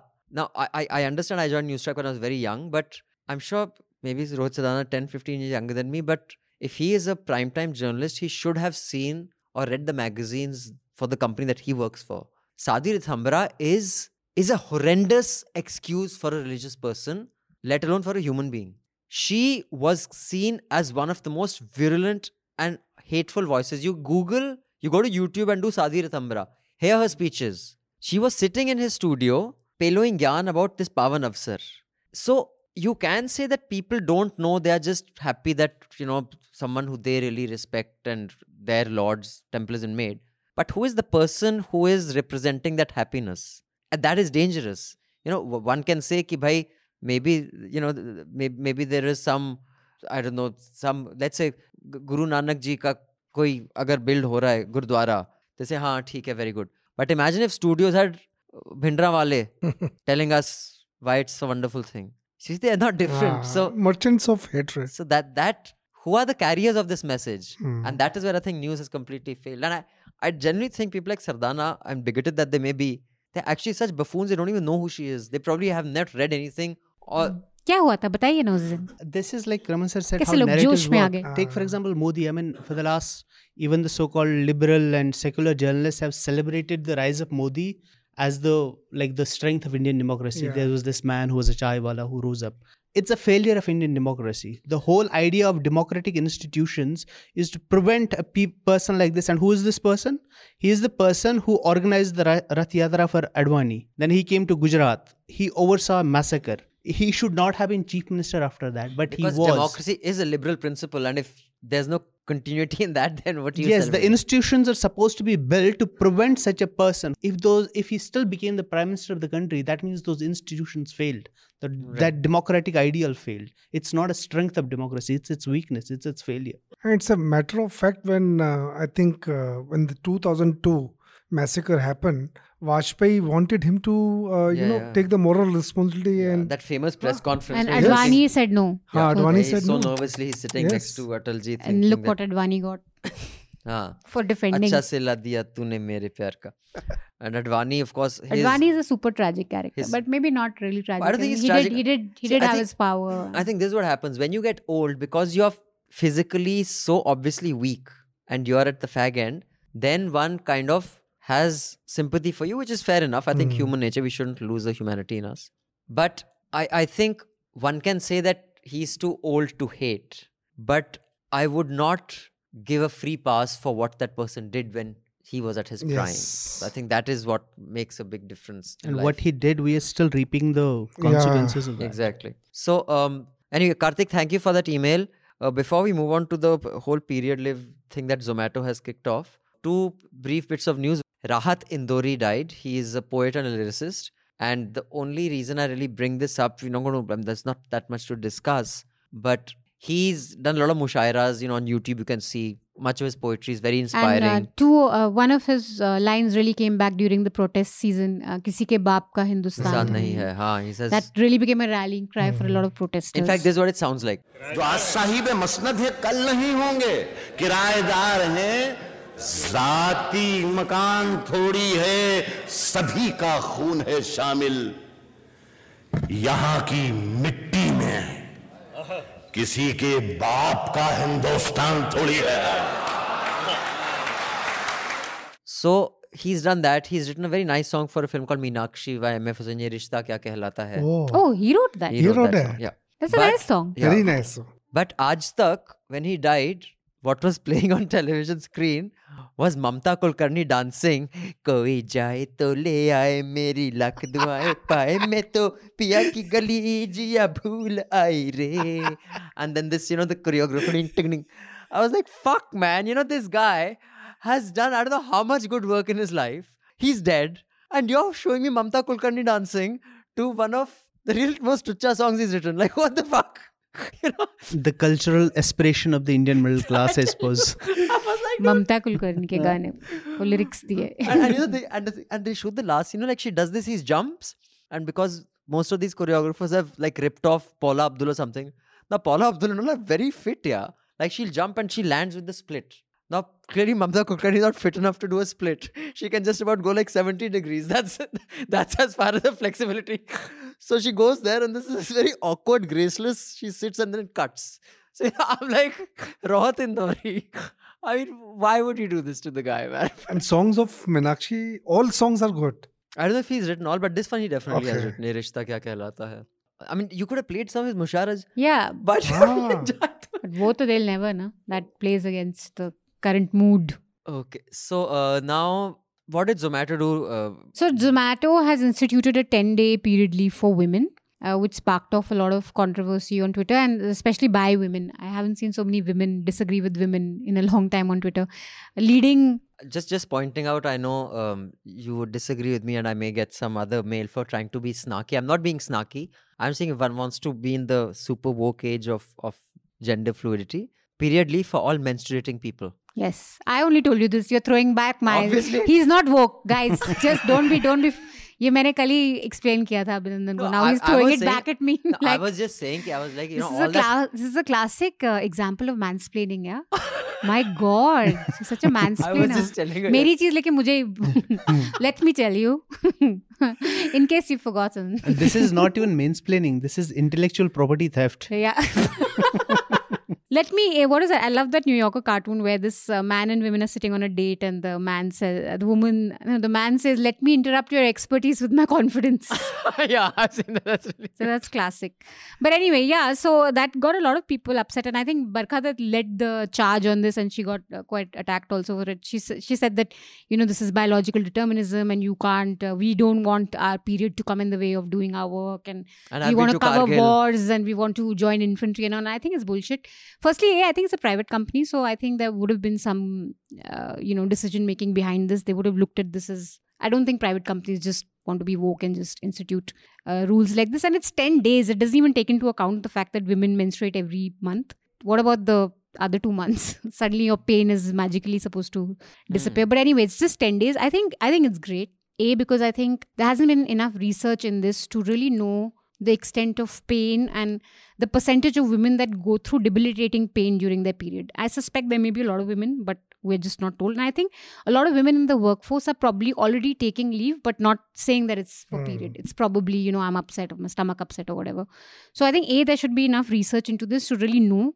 I know that a lot of women suffer, it's not just cramps for a lot of women, it's very debilitating, coupled with other symptoms like vomiting also at times. In fact, one of the things that I read yesterday was that Bihar instituted this in 1992 with Lalu Yadav, giving 2-period leave to women in government services. So I think it's super progressive. I don't think people will misuse it. And those who misuse it will find many other ways to misuse it. No, I think it's about misusing leave. And I think that for something that is not our fault, it's a biological thing that women go through every month. And also the pain factor, looking at it is, if it can be as debilitating, it can be. I think giving 1 day leave a month is really okay. And it's actually deserved. It is quite progressive. But yeah. Now as a reporter, the thought that comes to my mind, I always look at, all these multinationals with suspicion. How many female employees do they have? have? How much will it actually How impact many them? do they have? So, and in but I leadership find it positions absolutely also. progressive. This is something which is... Because I honestly it's think there should be progressive. more research on this also. I think there is a progressive element. The whole shitstorm that also this kicked up was that, Barkha said, I've been to Kargil, we don't need this, thank you, this is... So she may not need it, but maybe her reporters, Yeah, but you don't know how I other think there was a women- lot of posturing happening. And I think that's a problem with social media. There's a lot of posturing that happens on social media, which is why I think the discourse around secularism, the discourse around feminism, the discourse around, anything on social media is the worst. It's the lowest form of the discourse. And it's a pity that that's what people get sucked into. While I agree that it's very progressive, and I've mentioned this Manisha and she completely disagreed with me. And we had this discussion on Hafta on maternity leave. And I said, now that there's paternity leave, this will benefit women, net. But this will net not benefit women because the market does not work on what is progressive or morally right or ethics. People hire based on who they can get most productivity out of. And one can say that you can be unproductive while being in office. These again are very childish level conversations. When one says this, one is assuming that everybody you've hired is irrational. And I know 1 day a month is not a big deal. But any distinction in leaves or productive days will have an impact. And I think that's basic economic logic. It will disincentivize hiring those who would be seen as less productive. It is not my morality or ethics anyone talking. I'm just telling you, this is how markets, workforces, labor works. But that has to change. And that has changed progressively when it comes to women. Tell me, where has it changed? There have been many progressive women laws instituted for women, no? No, Starting they have, with but maternity leave. But so the market, so you shouldn't hire women because, they can get pregnant and we'll have to give them maternity leave. But that is what I say. That is why paternity leave also Yeah, but not every country has paternity leave. I know, right? but that is why in those countries there will be a disincentive. But there are a lot of... in the beginning when maternity leave, there wasn't paternity leave and the market did kind of accept the fact It that, did not. this is... No, but it has assuming- to. no, You can't assuming- go by that logic. But assuming that the women will be less productive because they are getting more leave is also a wrong thought. And one I day don't month. think. I think. The productivity is not linked. That way. No, but that's what I'm saying. Of course, it's not. You can't say someone who takes less leave is more productive. I'm saying when you hire, one is not hiring on the basis of I don't know you. I'm hiring on the basis it's a digit, it's a metric. It's not a person you hire. You hire a CV. Let's be clear. Yeah. No, see, you are saying what the reality is. Fine. Granted, there will be a lot of people who will discriminate because of this, but that has to change, no? But we it can't won't. accept That's what I'm it. saying. It No, won't. No, That's but the that's a whole very point. determinist kind of. It That won't is change. the whole It point has of to. movements like this. It militates against this market logic and it changes it. The same thing happened when the 8-hour work week was instituted. Same thing with 5-day weeks. Now, in fact, there's research and some people have started the 4-day week and there's research that they're more productive. They have more balanced lives. Less disease. But that's a different thing. That's a false equivalence. I'm not saying that won't work, but what I'm saying is for the same task, you have two groups. You're talking, basic arithmetic of productivity for the whole set. I'm talking sets and subsets here. The moment there's sets and subsets, I think assuming that people will change is like capitalism assuming people won't be greedy, or communism assuming everybody has the same need and the same amount to contribute. No, true. What I I'm think saying... it's wishful thinking, and I don't, grudge the capitalists who describe themselves as such from thinking that Regulation हटा दो, greed won't fuck up the market. I don't grudge the communists from thinking कि सबसे equal काम करा दो, सबके aspirations same होते हैं. Similarly, I won't grudge people thinking that this will not impact hiring. It will. We can wish whatever we want. It may, but that has to change. That We is don't what just counts. accept it. So, no, that you is don't the just whole sit point and say, of the oh, ye move- to ho gayi, to now that let's is just the be whole fucking point of the backward. movement. The same thing happened when the maternity leave was instituted, right? That was the logic that Yeah. women get pregnant, they won't be working. But that changed because people fought against it. Yeah. People demanded these rights. And when paternity leave came, then they said there's equivalence, so now it won't make a No, difference but to it's those not hiring. just But paternity that came leave very is late. just Parental year old, leave yeah? is very Yeah, that's late. what I'm saying. So, That but is, before that, there wasn't. I mean, there were. I know, which is why there was a institutes disincentive for women being hired. I'm saying that But they did will- contribute. Arey, but Of there was course, also but- that also changed. Some companies also realized that no, this is not something that you can discriminate against, and this is their legal right to have maternity leave. Maternity leave those became incremental normalized. changes will happen, and I think in this case also there will be an incremental change in a There'll small be change. At least resistance. in I some- mean, yeah, people will resist we're it. not of saying course, everyone will but it'll embrace happen. it, but there will at least be something. And here, it's a biological thing. Yeah, you can't grudge one day to a woman for something that she has to go through, and for some women, it is really, it can be. A day on which Yeah, she but, can't but work. those are not things that one can even debate about, that you can't grudge. I'm not even talking about whether you can grudge, you can't. I mean, those are. But you are those are not- grudging. I mean, the market is grudging this, no? No, no. Quote unquote. Anyway, all I'm saying is कि भाई ठीक है, आप अपने ख्याली पुलाव बनाते रहो. आप जो बोल रहे हो maternity leave से बहुत फर्क पड़ा. फर्क was counterproductive. If you think maternity leave incentivized companies from hiring women, you should check out the data. It disincentivized companies from hiring women. No, that but- is, paternity leave has equalized that. So now you know bloody whether I hire a woman or a man, I will have to give the But same the amount of leave. paternity leave is less. It's what? It's what? How many? A month? 10 days. It depends. It's 10 days. it In depends India, on- it's 10 days, I it's- think. No, some places it's some. No, what are you maternity saying? leave is 9 I- months yeah, at least, right? 9 to 11 months. Maternity leave. Maternity. No, leave. no, 3 No, months. what are you saying? It's 3 months. Okay, I'm yeah. going by Europe, maybe then. No, Okay. it's, In and, India, and, it's 3 months. and even in India, I mean, depending, I don't know what the Sarkari but this wasn't thing is. it increased? Okay. No, no, we 3 should months. check It's not this 9, out. But 11 anyway, months, that's called a sabbatical in our but country. even in paternity, but even in paternity and maternity, there's a huge difference. So there's still an incentive to hire a man because he'll be gone for 10 days, she'll be gone for 3 months. Oh, So I mean, it doesn't really equalize I know anyone. companies that also give like 2 months paternity leave. I mean, the paternity and maternity, the difference is very little for some companies. I mean, And when you- I think think in it's 10 India, though, days. if a man says, I want paternity leave, they'll just be like, haha, fancy. People like Abhinandan. you want to leave for your kid? Anyway, anyone else has anything to contribute to this discussion? No. But I mean, maybe since we have so many scientists and all listening in, maybe the research aspect of how painful is it really for how many number of women would be interesting to know. I mean, what exactly is the biological... Is there any metric to measure pain, by the way? I mean, it has to be debilitated. It has to be in a way that you cannot get... I mean, No, cramps are I am normal. not saying tum to atiki gaye respect. You're an activist, yeah. I'm saying generally as a scientific, like Scoville units measure the chilliness of something. I'm asking That I as a don't general curiosity. Has there? I think have they developed I mean, I'm sure there must be some metric of knowing. Okay, Giving our Giving producer birth of? Aditya has just informed us that someone had done research of what is more painful, getting kicked in the nuts or giving birth. Now, of course, Aditya, that'll depend on who's kicking you in the nuts. You know, if it's just a gentle person kicking you in the Also, nuts. please, yaar. What a random... Whoever did this research is really a nut. I want to know, Right? how did they do that research? They said ऐसा है निक्कू तुम आओ, अभी तुम आदमी हो ना, चलो हम तुम्हारे हम तुम्हारे पोतड़ों को पीटते हैं, फिर 1 साल बाद तुम जरा सेक्स चेंज करा के आओ, फिर हमें तुम इम्प्रेग्नेट करेंगे, फिर तुम बताना मुझे. How can this research even be done? Like, what the fuck? No, but imagine, I mean, the imagination these people have and the kind of work they're allowed to do. I mean, I'm sure this is Aditya, somewhere did you in read this in in Swaraj? Europe or somewhere. Because, please be clear what, because you are a responsible producer of a responsible show.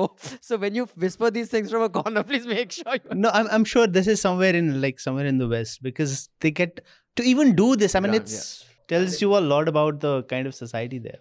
So, okay, very proudly, Aditya has shown me, it's on, the meter of pain is called the dolorimeter. Okay. So there is something. There that is they something measure. that you can measure. All right. Now, before I move on to some other wonderful mails that have come, what Manisha was saying I was being coy about, Pranam Mukherjee, who is very unwell, he's on, in fact, a ventilator. He's been diagnosed with COVID. And Rajdeep Sardesai this morning, I think at some 8:30 or 9 in the morning, tweeted that RIP Pranab, whatever in his dramatic style. Of course, Pranab's daughter and son said, hello, dad's live. So kindly, Yeah. responsible news people don't. And Rajdeep is mostly found on Twitter giving gyan on why journalism is going down the drain and why we must not. and then Is he rat race apologized mein for- please mat shubh prabhatam shubh whatever. What does he say? Yeah, Good night, shubh ratri. Don't join the rat race. And then he goes and does this. But he apologized falling quite for the sincerely fake and news. said, I'm very So, ek to this shaken up. excitement. Now, this is the market logic. I'm just saying that Rajdeep spent so much of his time payloading gyan and giving everybody advice on journalism, which I think you have to really will to listen to, because most of the advice is just shit. This is what I'm saying. Market logic determines actions, not your well-meaning attitudes. Your metric for success is Twitter followers. Twitter followers, again, by who breaks news first. Your metric for success is who watches you. Who watches you depending on who breaks news first, You're not who right. breaks it more accurately. That sets up a conditioned reflex of wanting to be the first, even if it's not the most accurate, because the metric that is rewarded by the market is speed, because that rewards how many people watch you. So I have known Rajdeep for years. He's not a bad guy. He may be a really boring uncle full of himself way past his prime, but he's not a bad guy. I don't know what's a bigger insult. I'd rather be a bad guy, I'd rather be bad than a boring auntie full of herself way past my prime. Okay, but We snide one. But the thing is, this metric has been internalized by an entire generation of journalists. That मैंने break करना यार. I think the bigger blunder that he did, or which happened on prime time TV, was his interview with the Saudi Owaisi, where he Oh man, asked him to shit, asked him, what about Saudi Arabia? Will you condemn Saudi Arabia also? Now that you're condemning majoritarianism in India, I think that interview was a train At wreck. Indian Express, I don't know why. Yeah, that was a terrible interview, man. At Indian It Express, was right from the playbook of the right when wing. it comes to deaths, so we categorically we told all the reporters Hospital. it has to come from the hospital. Yeah. That's Always. how you. We don't have to announce. But with Jayalalitha also, because print has the luxury of waiting for the next morning. When Jayalalitha, she was in the hospital, I think 3-4 times some news channels declared her dead before started running. Yeah. But Because it was crazy. it's not a matter of luxury. Why this TV media is so shallow Yeah. No, when you're it right. comes to breaking, because I know Because breaking is the metric. in Aaj Tak, Prabal Pratap Singh, Prabal Pratap Singh. he came rushing to me that एक plane गिर गया sir, plane गिर गया यहाँ पे दिल्ली में, 12 लोग थे उस पे मर गए. तो मैंने कहा ठीक है, let me also confirm it. So I was just doing that, and then this now Star का जो CEO है, what is his name? Uday was my news director. Uday came, he said Prabal was telling him कि Raman is not letting Breaking breaking it it. So he said कि यार Raman Prabal ठीक ही होगा, कर देते हैं. मैंने कहा यार देख ले, क्या बड़ी बात है, कहता नहीं कर देते. मैं करो. After 5 minutes, it turned out to be a dummy exercise. The airport. Achha, they were just they were running they were just running it. What will be the response in case there is a accident. Accident. Then after that, Prabal Pratap Singh को हमने coat डलवाया, tie डलवाई कि बैठ के बता कि dummy exercise क्या होती है. But we for 5 minutes. Dummy exercise होती है जब एक जर्नलिस्ट बिना वेरीफाई करे. सर हमें एक प्रिंसिपल न्यूज़ में फॉलो करना चाहिए. You can only report an unconfirmed death if you have committed the murder. Did you kill him? If you haven't killed the person, you cannot tell us it's confirmed. This is. I used to find it so shallow. Coming from the print. This is also And because I was. And come on, there are news professionals even in television who didn't feel the need to tweet this out. I'm sure every TV journalist knew कि he's in the ventilator and all, but Rajdeep decided to tweet it out. also this is TV ka model, like this is the TV model. You don't have anything meaningful to say. So if you get this kind of news, you can run with it the whole day. Right. You don't have to do anything else. Otherwise, you have to fill that 24/7 time with something else also, Yeah, right? in fact, I want to ask you in Kashmir, and one of our subscribers wrote that we would like Anand also on the Ram Janmabhoomi discussion. So maybe next week when Anand is here, we'll discuss that again because both Mehraj and Anand weren't in town for the most important part of world history that was made last week. When you're saying that you have to fill in airtime, airtime is filled with bhajans and all. Sambit Patra sang some, Navika sang some, Anuradha Podwal lip-synced some. Was all this being beamed in Kashmir? Yeah, on TV, but I don't think people pay much attention So to they it. don't watch No, they don't. They watch the TV, thank but God. See, that's the thing, no? The distance Kashmiris have from India. I mean, this is a Muslim issue, but it's an Indian Muslim issue as such. So they don't even at watch the most, it. they'll curse Indian Muslims that you didn't do much. Okay, So, got yeah. it. So you get Tata Sky over there? Or- Yeah. But no internet. No internet. No. Okay. Okay, now this email is from Shubham Chawla. Dear Hafta panel, I'm writing this letter in response to the one from the last Hafta where a subscriber mentioned she had her name butchered her entire childhood and this safetyism debate. I spent the first 17 years of my life in Chennai, and being a Punjabi whose name is Shubham, he's gift for 2 words, in a city where no peer senior had ever heard of such a name, led my name to be butchered for most of my childhood. Now trying to decipher who was making fun of me and why they did it was a massive waste of headspace. Obviously, I was affected by this growing up, but this does not mean I start calling all those people insensitive, racist, etc. I just dusted my shoulders off and moved on. You're Abhinandan's best friend. Congratulations. This, among a million other experiences, makes me who I am. To coddle the minds of young adults and to protect them from the universe under the garb of mental health is just going to create a generation of grown men and women who cannot deal with anything outside their worldview. This entire safetyism debate reminds me of a beautiful quote, hard times create strong men create good times create weak men, and weak men create hard times. Oh my God. G. Michael Hawke. Yeah, I think my mother's written this letter. So this is Shubham Chawla. So thank you, Shubham, for your mail and thank you for your subscription. Actually, about that, there's a saying attributed to the Prophet who tells his followers, I don't fear you so much in poverty than I fear you when you're wealthy. Yes. They said, you want to see the character of a man, give him power. Oh God. So, oh God, you're saying I'm doing some uncle thing. But by the way, both of you are giggling. You also got a lot of flack, although I got most of it. What flag? For being insensitive to this whole mispronouncing names and all. You were Well, named. you didn't read it, so it didn't happen. You did. I read it, but you were not paying attention. He has an excuse. He wasn't here. Oh, okay. But Last week. Yeah. so Yogesh says, hi NL Hafta team. Recently I binge watched old NL interviews. I realized how abruptly people change their political standpoints after the commencement of Modi 1.0. Anand Ranganathan, contributing head of NL, turned into a troll. Rahul Roshan is now associated with Op India. Comment on this and also your status quo with these people. Secondly, whenever a new NL interview comes, the name of the person along with the title is written in Comic Sans. There might be disputes about Ram Janmabhoomi and Babri Masjid, but one thing we can all agree on is Comic Sans is a terrible font. Yes. I don't know we were using that.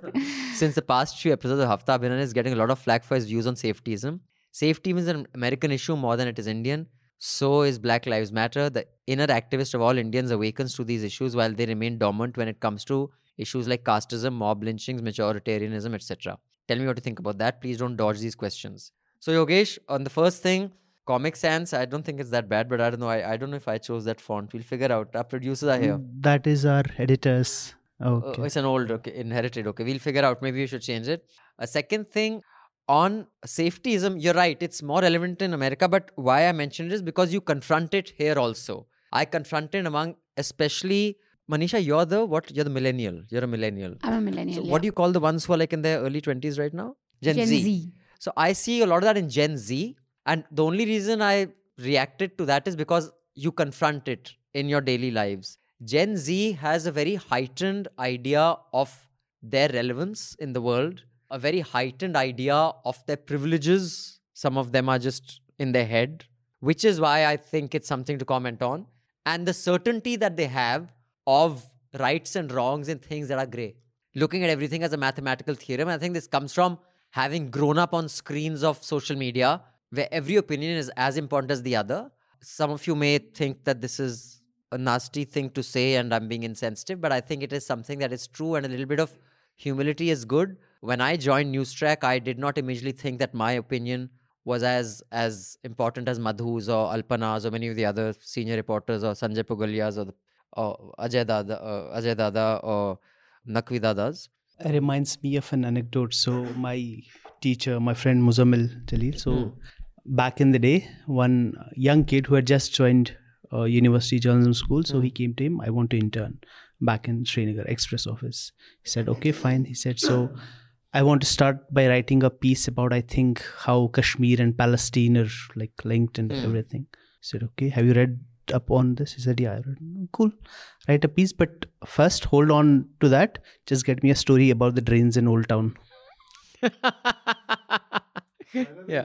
Manisha, you have anything to say on No, this? I think nothing. Okay. So, also you asked equation between me and people like Anand and Rahul Roshan. And there's no equation as such.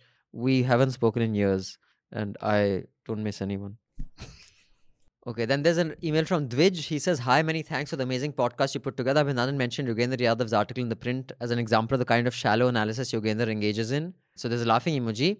While I have found Yogendra's critique of atheism as well as his aversion to leftist ideology to be shallow, I didn't find much of anything in the recent article that can be analyzed to be shallow or otherwise. There is only one paragraph in the article which actually engages the question of how and why secularism failed in India.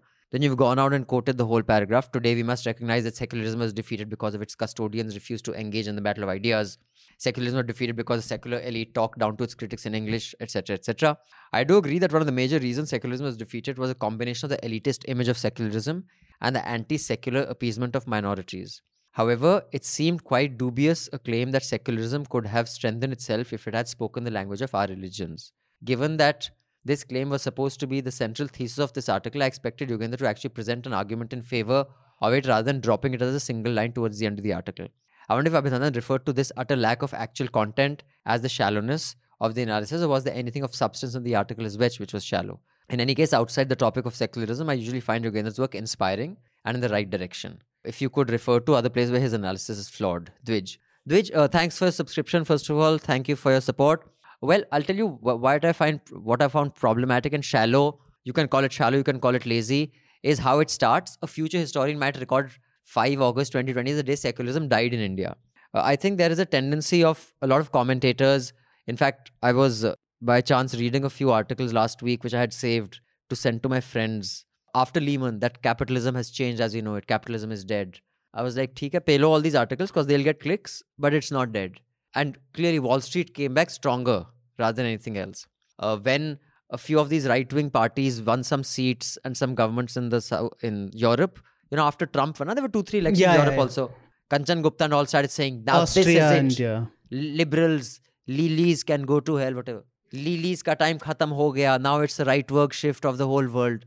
Within, I think, Poland, there was Hungary, Orban and there were others. And in Poland, slightly, left liberal parties won, Macron won, so I think there is a tendency that every now and then, but this is the end of this. The queen of this was Tavleen Singh, who had said this is the end of Arvind Kejriwal around in 5 articles, which I used to wonder why Indian Express can't find someone else. Matlab, you have said, Acha, isne resign kar diya, this is the death knell. His shallow politics is finished. He came back, he won again. Oh, this is the death knell. Now his shallow politics, then he bloody won and came again.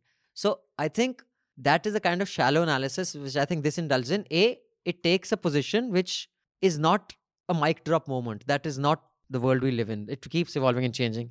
Secondly, when he said that the elite refused to engage with secularism, I mean, I'll give you an example. And I give this example in a panel recently. A film like Amar Akbar Anthony. It had, khoon flowing from 3 sons going into the same father. Like unscientifically. Like Jawaharlal Nehru's scientific temperament wale speech to. But it was a secular symbolism. Pop culture was full of this. He has just made a claim. When I grew up, the Shahra was the most important fair here in Dehradun. And Dehradun had Inamullah building, which is a Muslim area. During the Dashera, even Inamullah building used to be dressed up. What do you want them to do? Burn themselves? There was no one was laughing at anyone's religion or anything. I mean, I think in pop culture, in daily occurrences, I don't think religiosity or anyone's religion was attacked.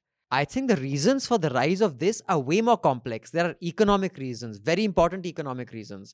There are reasons of how information has been weaponized in ways that it hadn't been earlier.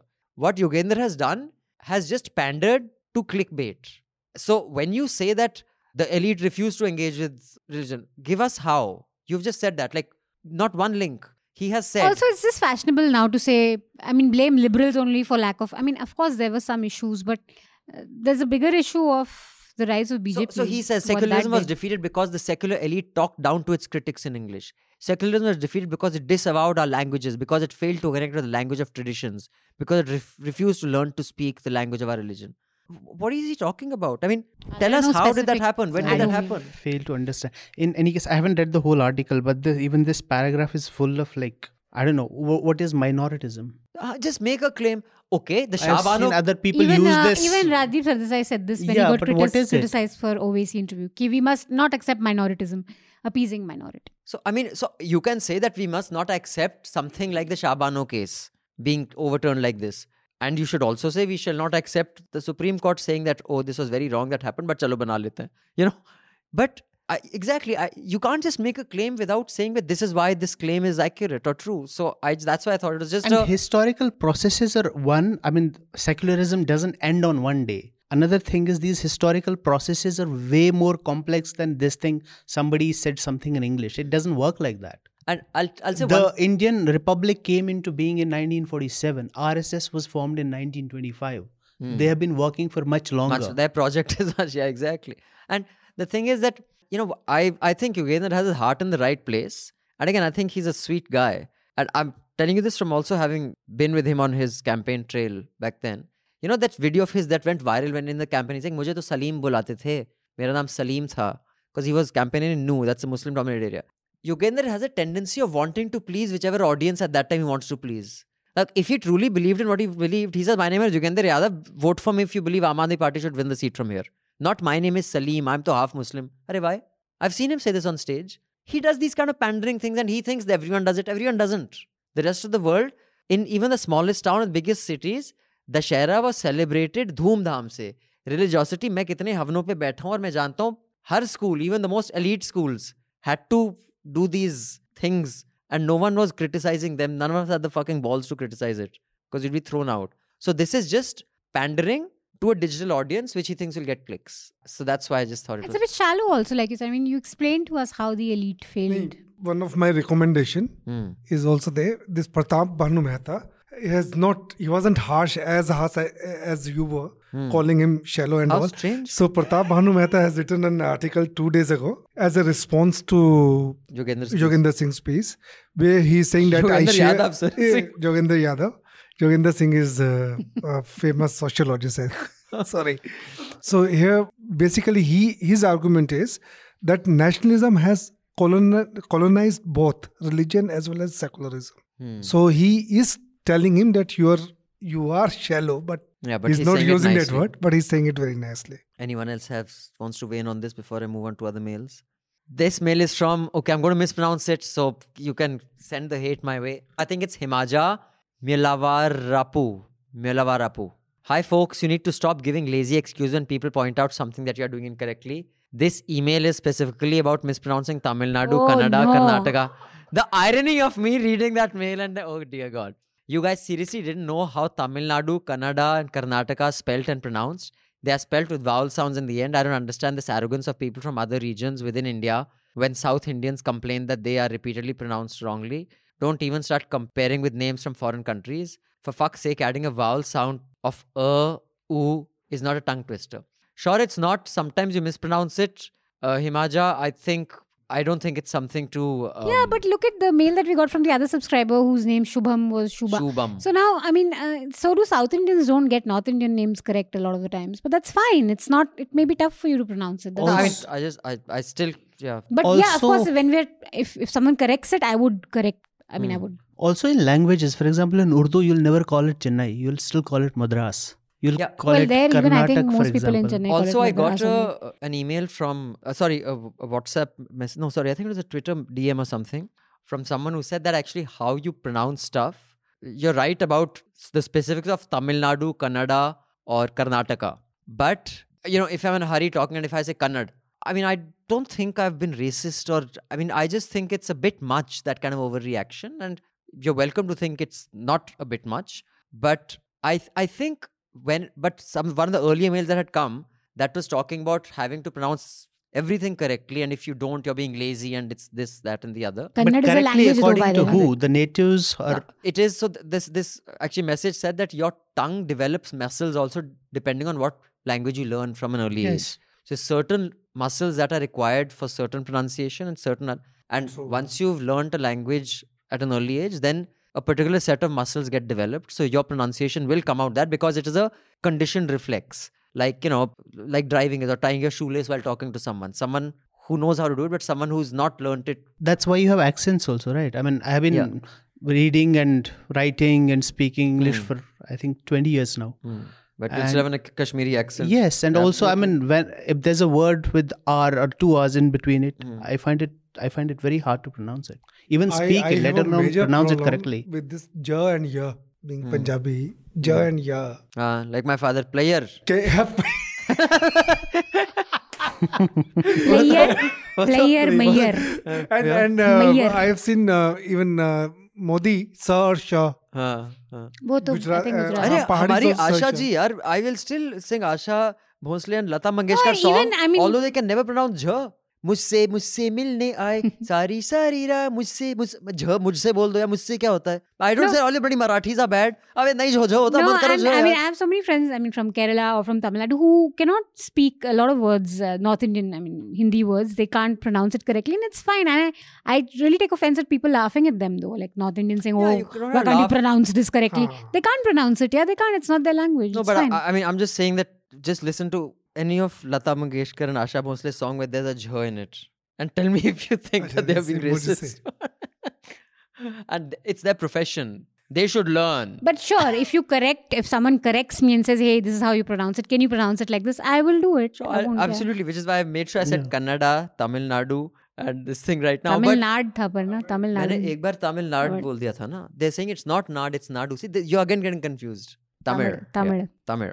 So Amrik Diol says, so guys, we're not offending anyone, but maybe for a moment consider if every battle is a battle worth fighting for, then you'll have very few battles for energy left for. Long-time subscriber and fan of all of you. I've been wanting to write for a long time. Maybe I'll write a bit more praise for you some other time. And some gripes. I listen to all your podcasts, especially Home, Powerful and Awesome, Hafta. I really appreciate the value of the ads to News Laundry, as there are times I want to avoid news at all cost. A casual discussion on news is still okay to digest. Nuisance is a great format. I have been promoting Nuisance a lot. Yay, thank you. And lastly, the reason which pushed me to find time to write this mail is Abhinandan Sada Nikupra, for your birthday. I will gift 12-month worth of subscription to News Laundry Students Program. Amrik, So I have been sweet. informed by Chitranshu, this has already come in. Thank you so much, Amrik Pra. What That a is sweet guy. Thank you. That is a You wonderful can't just birthday thank. gift. You have to do more than thank you. Okay, we will Find send him other ways of- we will send him a Sabki Dhulai kit. Yes. This thing. Yeah. The soap kit. And there is a student subscription program that we have for those who can't afford to subscribe to News Laundry. We have several people who contribute and they sponsor the subscription for many students. So if you want to do that, do write into us at contact@newslaundry.com. Then this email is from Ushma. Hi Team News Laundry. This unprecedented lockdown led to an unprecedented NL interview binge watch. My favorite one has to be Abhinandan Tavleen, for it showed the crazy of an otherwise renowned journalist. I also thoroughly enjoyed listening to Arun Shourie. For all the complaints in the Hafta letters about a right-wing voice, I should point out that his or Pawan Verma's is a voice that the right wing should consider. Right no more. I want to talk about two things. Interview credibility. In the Manisha Srivastav, Madhu Rajat or even Madhu Katju interview, there is a direct attack on the interviewer's credibility. Who attacked your credibility? That Srivastav guy, who went after NDTV. Oh, right. He had some money laundering case which proved yeah. to be false. Which was, later on. So it was perhaps an attempt to avoid questions, but the comment section presented a different story. How do female journalists recover from and maintain a hard line of questioning? Also, it was in stark contrast to Abhinandan Tavleen interview where he gets back at her. Second is the mental health and comedy. In the light of Navika and Ankita's learned judgments on depression, I wanted to share this stand-up.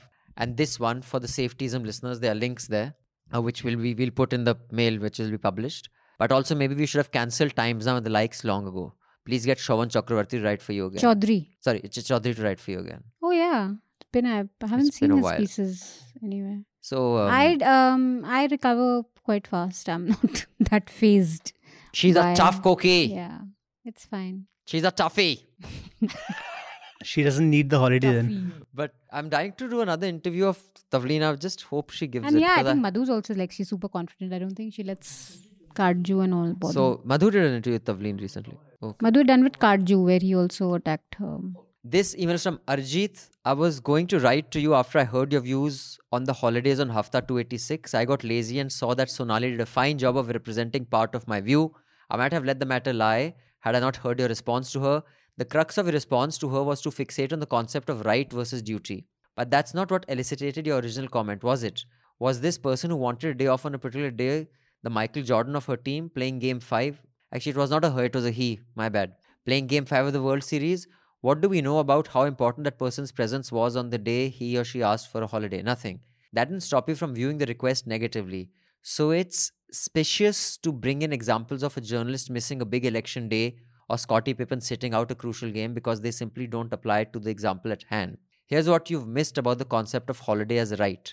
While it is a right, the only exception one can have of the employee is that she aligns with their supervisor on the when. The why shouldn't matter to the employer. 90% of us, and it appears to be true for the example being quoted, do not work in jobs where absence on any one day can have catastrophic consequences for the team. So why should anyone sit in judgment on whether someone wants to spend a day scratching one's nether regions on the couch in front of the TV or needs a day off for a more genuine reason? I've worked in India for 9 years and worked outside of India for another 9. I've worked in Europe, an employee's paradise, and in the US, which has a well-earned reputation for not being an employee-friendly society. I worked for Indian managers in Europe and Indian managers in India. Nowhere have I encountered the Indian attitude to vacations. Employees and line managers in India treat vacation as some sort of privilege. That's true. A favor being doled out to employees and something that requires a justification to take. Only in India will you hear the concept of applying for leave and being rejected. And only in India will you hear about the phenomena of lying to take holiday because there's a list of valid reasons to bump take a off day your off. grandmother. Wage slavery may be an overstatement, but the my-bap mentality of employees and bosses in India appear to be alive and well. I don't mean to hector you into changing your opinion. I just felt your arguments were on really weak ground and perhaps lacking awareness. Thank you for continuing to engage with criticism in good faith. Arijit. Thanks, Arijit, for the mail. Thank you for your subscription and your support and your disagreement. Anyone wants to come Arijit in? is my kind of a person. There should be 4-day work weeks. But no, seriously, this vacation bit like that I learned at my first job. Like it was, you were really looked at as a criminal if you took leave, you know. And as a result, no one in the office ever took leave. I have worked 7 days a week for almost, I think, 10, 15 years. So even I used to look at, if somebody is asking for leave, I mean, he's a fucking criminal. Why is taking leave? Because I worked for 7 days. क्या कर रहे हो sir हमारी आप I hope you have evolved since then. I hope you have evolved. Since No, Sir I Raj have. has I just have. come back from But the even leave. now, sometimes I get irritated. Even No, now. those irritations are justified because some people are on leave I too get often it. and all that is fine. But this whole thing of, feeling guilty for taking a leave is very real in India. A lot of, at least in my first job, I used to really feel guilty for, and I would prepare for 4 days कि मैं क्या बोलूँगी, क्या reasons होने चाहिए. And the worst part is all the research in the world shows that Yes. this is bad for your productivity, for your mental health, for Yes. everything. So As long as you're not overshooting the quota of leaves that you're allowed, it's fine. So, Arijit, I don't disagree with you on much of it. What I do disagree with you is that how can you judge people on what they do with their spare time? I think we all do that. And I don't think there's anything wrong in that. I think what you might want to add another layer is what you judge them for. But that you judge them is an inevitable thing. For example, a lot of my colleagues probably find it really bizarre when I'm interviewing them. But I ask them and I expect them to tell them honestly that do you take substances? Do you smoke up? Do you like to indulge in activity which is drugs? So, drugs. That's very Marijuana vocally is put. not drugs, yaar. I ask, whatever. Manisha sometimes is sitting there and she holds her head and shakes it and says, kya kar raha hai? जब तक वो cocaine नहीं कर रहा है, ठीक है. So, no, but now here's the thing. I may not reject someone on that. I judge people if they spend, for example, this is something I ask. When you're not working, what do you do? Do you have a passion? And this is a mantra that I have in life when I'm hiring. If they have a passion, that passion could be a sport, it could be stamp collecting, it could be music, it could be playing the guitar. Nothing, I like to chill out. I judge a person for that. We all judge people for various reasons. Some may do it because of the color of their skin. I'm not saying my parameters are perfect, but we all do it. So I think that I don't ask people, why do you want to take leave? If someone calls me today, hello, I can't come today. Then I definitely ask why, because we have a plan for the day. But if someone leaves, I don't know, I've got a lot of emails that I won't take leave from this. Have I ever asked why are you going? Why? No, I'd never asked that. But yes, I would get irritated by someone if I have a shoot planned. And you're wrong when you say that how important is, now that depends from profession to profession. But in my profession, on the day of shoot, even a light man is imperative. Without him, the shoot cannot go ahead. Yeah, but what he's saying is that we don't know the circumstances of the leave when that person took it. Maybe that day wasn't a very heavy day. Or whatever. Yeah, but all I'm saying is that if that employer was a little frustrated, and the Mai Baap culture is not, it permeates everything in our country. It's not just on this. The Mai Baap culture is in families. Acha, Mama, I'm going out. Where are you going? Hey, what is it to you? I'm 45 years old. I'm talking right now, by the way, in case you think I was when I was young. but now, that's the fucking society we live in. Yeah, what do you do? You know? So, like, acha, you'll get late tonight. Why? Where will you be? Fucking, I'm 46, man. You know? None of your mother business. asked me. Even, Yeah, your mother. I don't think that is limited to... No, office no, जा Indian रहा है. parents. You're not wearing No, shoes. it's an Indian thing, yeah. Office जा रहा है, जूते डाल के नहीं जा रहा. Sweet. बताओ यार. Can you imagine when I was मैंने in कहा यार news track? मेरे यहाँ पे मैं इनफैक्ट पिक्चर ले लूंगा शॉर्ट डालकर आते Please, I'll be judged for that. Shorts डाल के आते अच्छा एक दिन ट्रैक सूट डाल के यार ट्रैक सूट डाल के यार so where are तो you ये going? से आपको सीईओ देखना चाहिए वो तो कई बार लोगों उसको अंदर आने नहीं देते but Arijit, all in good faith, in good humor. Yeah, points taken. No, but this about the Indian employers, he's very right about this, because I've been in jobs where, I mean, if even when you go on leave, the whole idea is to relax, but this thing is constantly in your mind. यार क्या हो रहा है, जाएंगे बाद, That what will guilt they ask, factors है. where you've You been should and feel all guilty that. for taking That shouldn't happen. That's That there. shouldn't happen. That yeah, should yeah. happen. But yeah, I have nothing more to add on this. So if you have any comments, critique, or suggestions for us, write into us at contact@newslaundry.com. I repeat, contact@newslaundry.com. We have some fantastic merchandise and a Sabki Dhulai soap kit that will be available to subscribers only. We'll tell you how.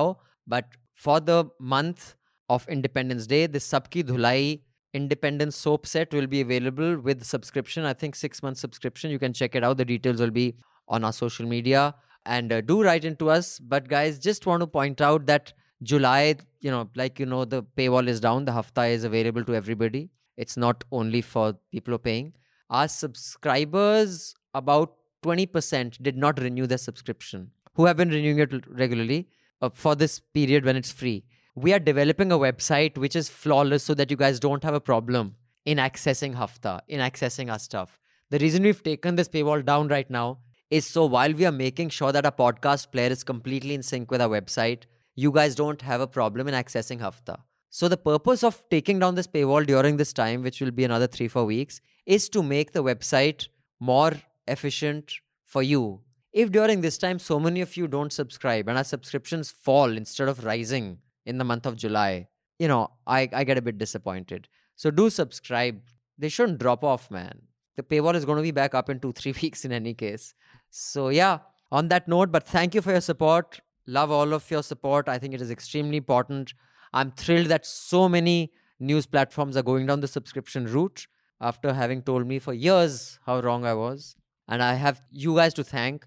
Right back in 2013, some of you subscribed. So thank you for that. And our subscriptions keep growing.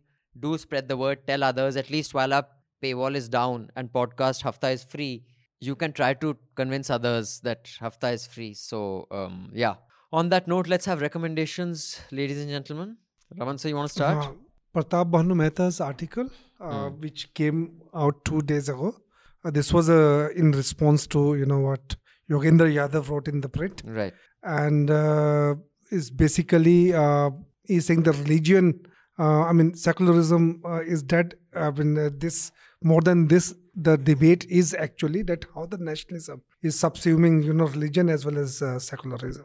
All right. So, and the second is today T.M. Krishna has written a beautiful on Ram. How does he know Ram? Indian Express. Indian Express. Okay, I'll read it. It's a beautiful short article.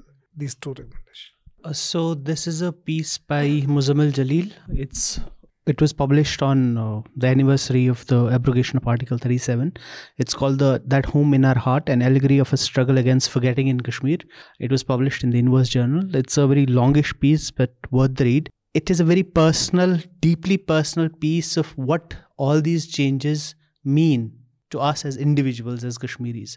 This is his story as much as it's my story and every other Kashmiri story. So please read this and see what it all means at a personal level. I mean, we have heard all these debates about what it means legally, politically, strategically, what it means personally. So it's a little long, but worth the time. Nice, I'll read it. A piece in Pari, it's headline Coping with a Deadly Virus, a social one too. It tracks the lives of two families who had members tested positive and what they went through. I'll just read the first two bits. It didn't matter that all but one of them had tested negative for coronavirus. The Sarpanch, in agreement with the villagers, had issued a diktat.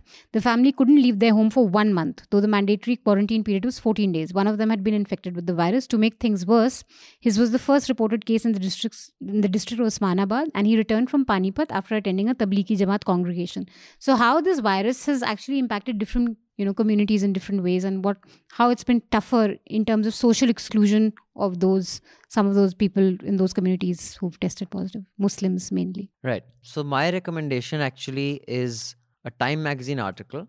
It's The Next Global Depression is Coming and Optimism Won't Slow It Down. It's by Ian Bremmer. Now, I'm not saying what Ian Bremmer is saying is definitely going to come true or not true. I just think that and I've been saying this for a while, the economic impact of this COVID is going to be so severe that we haven't quite factored it in yet into our lives and forward planning. I suspect Modi ji and Shah are not even aware this may happen. Genuinely, I think that they have no idea. It's an interesting piece, and if you're young, in your maybe 20s, you're just graduating, I think it's important you read this, even if this is not how it plays out. It's good to plan for this kind of a few years if your career is just starting out. Just like I think the generation that saw the Great Depression, it was important for them to know what is in store. So yeah, I think that's why I recommend it. Now we shall end with a song. You know that in Rajasthan, Sachin Pilot met Rahul and Priyanka, whoever he met, and he said, "Theek hai."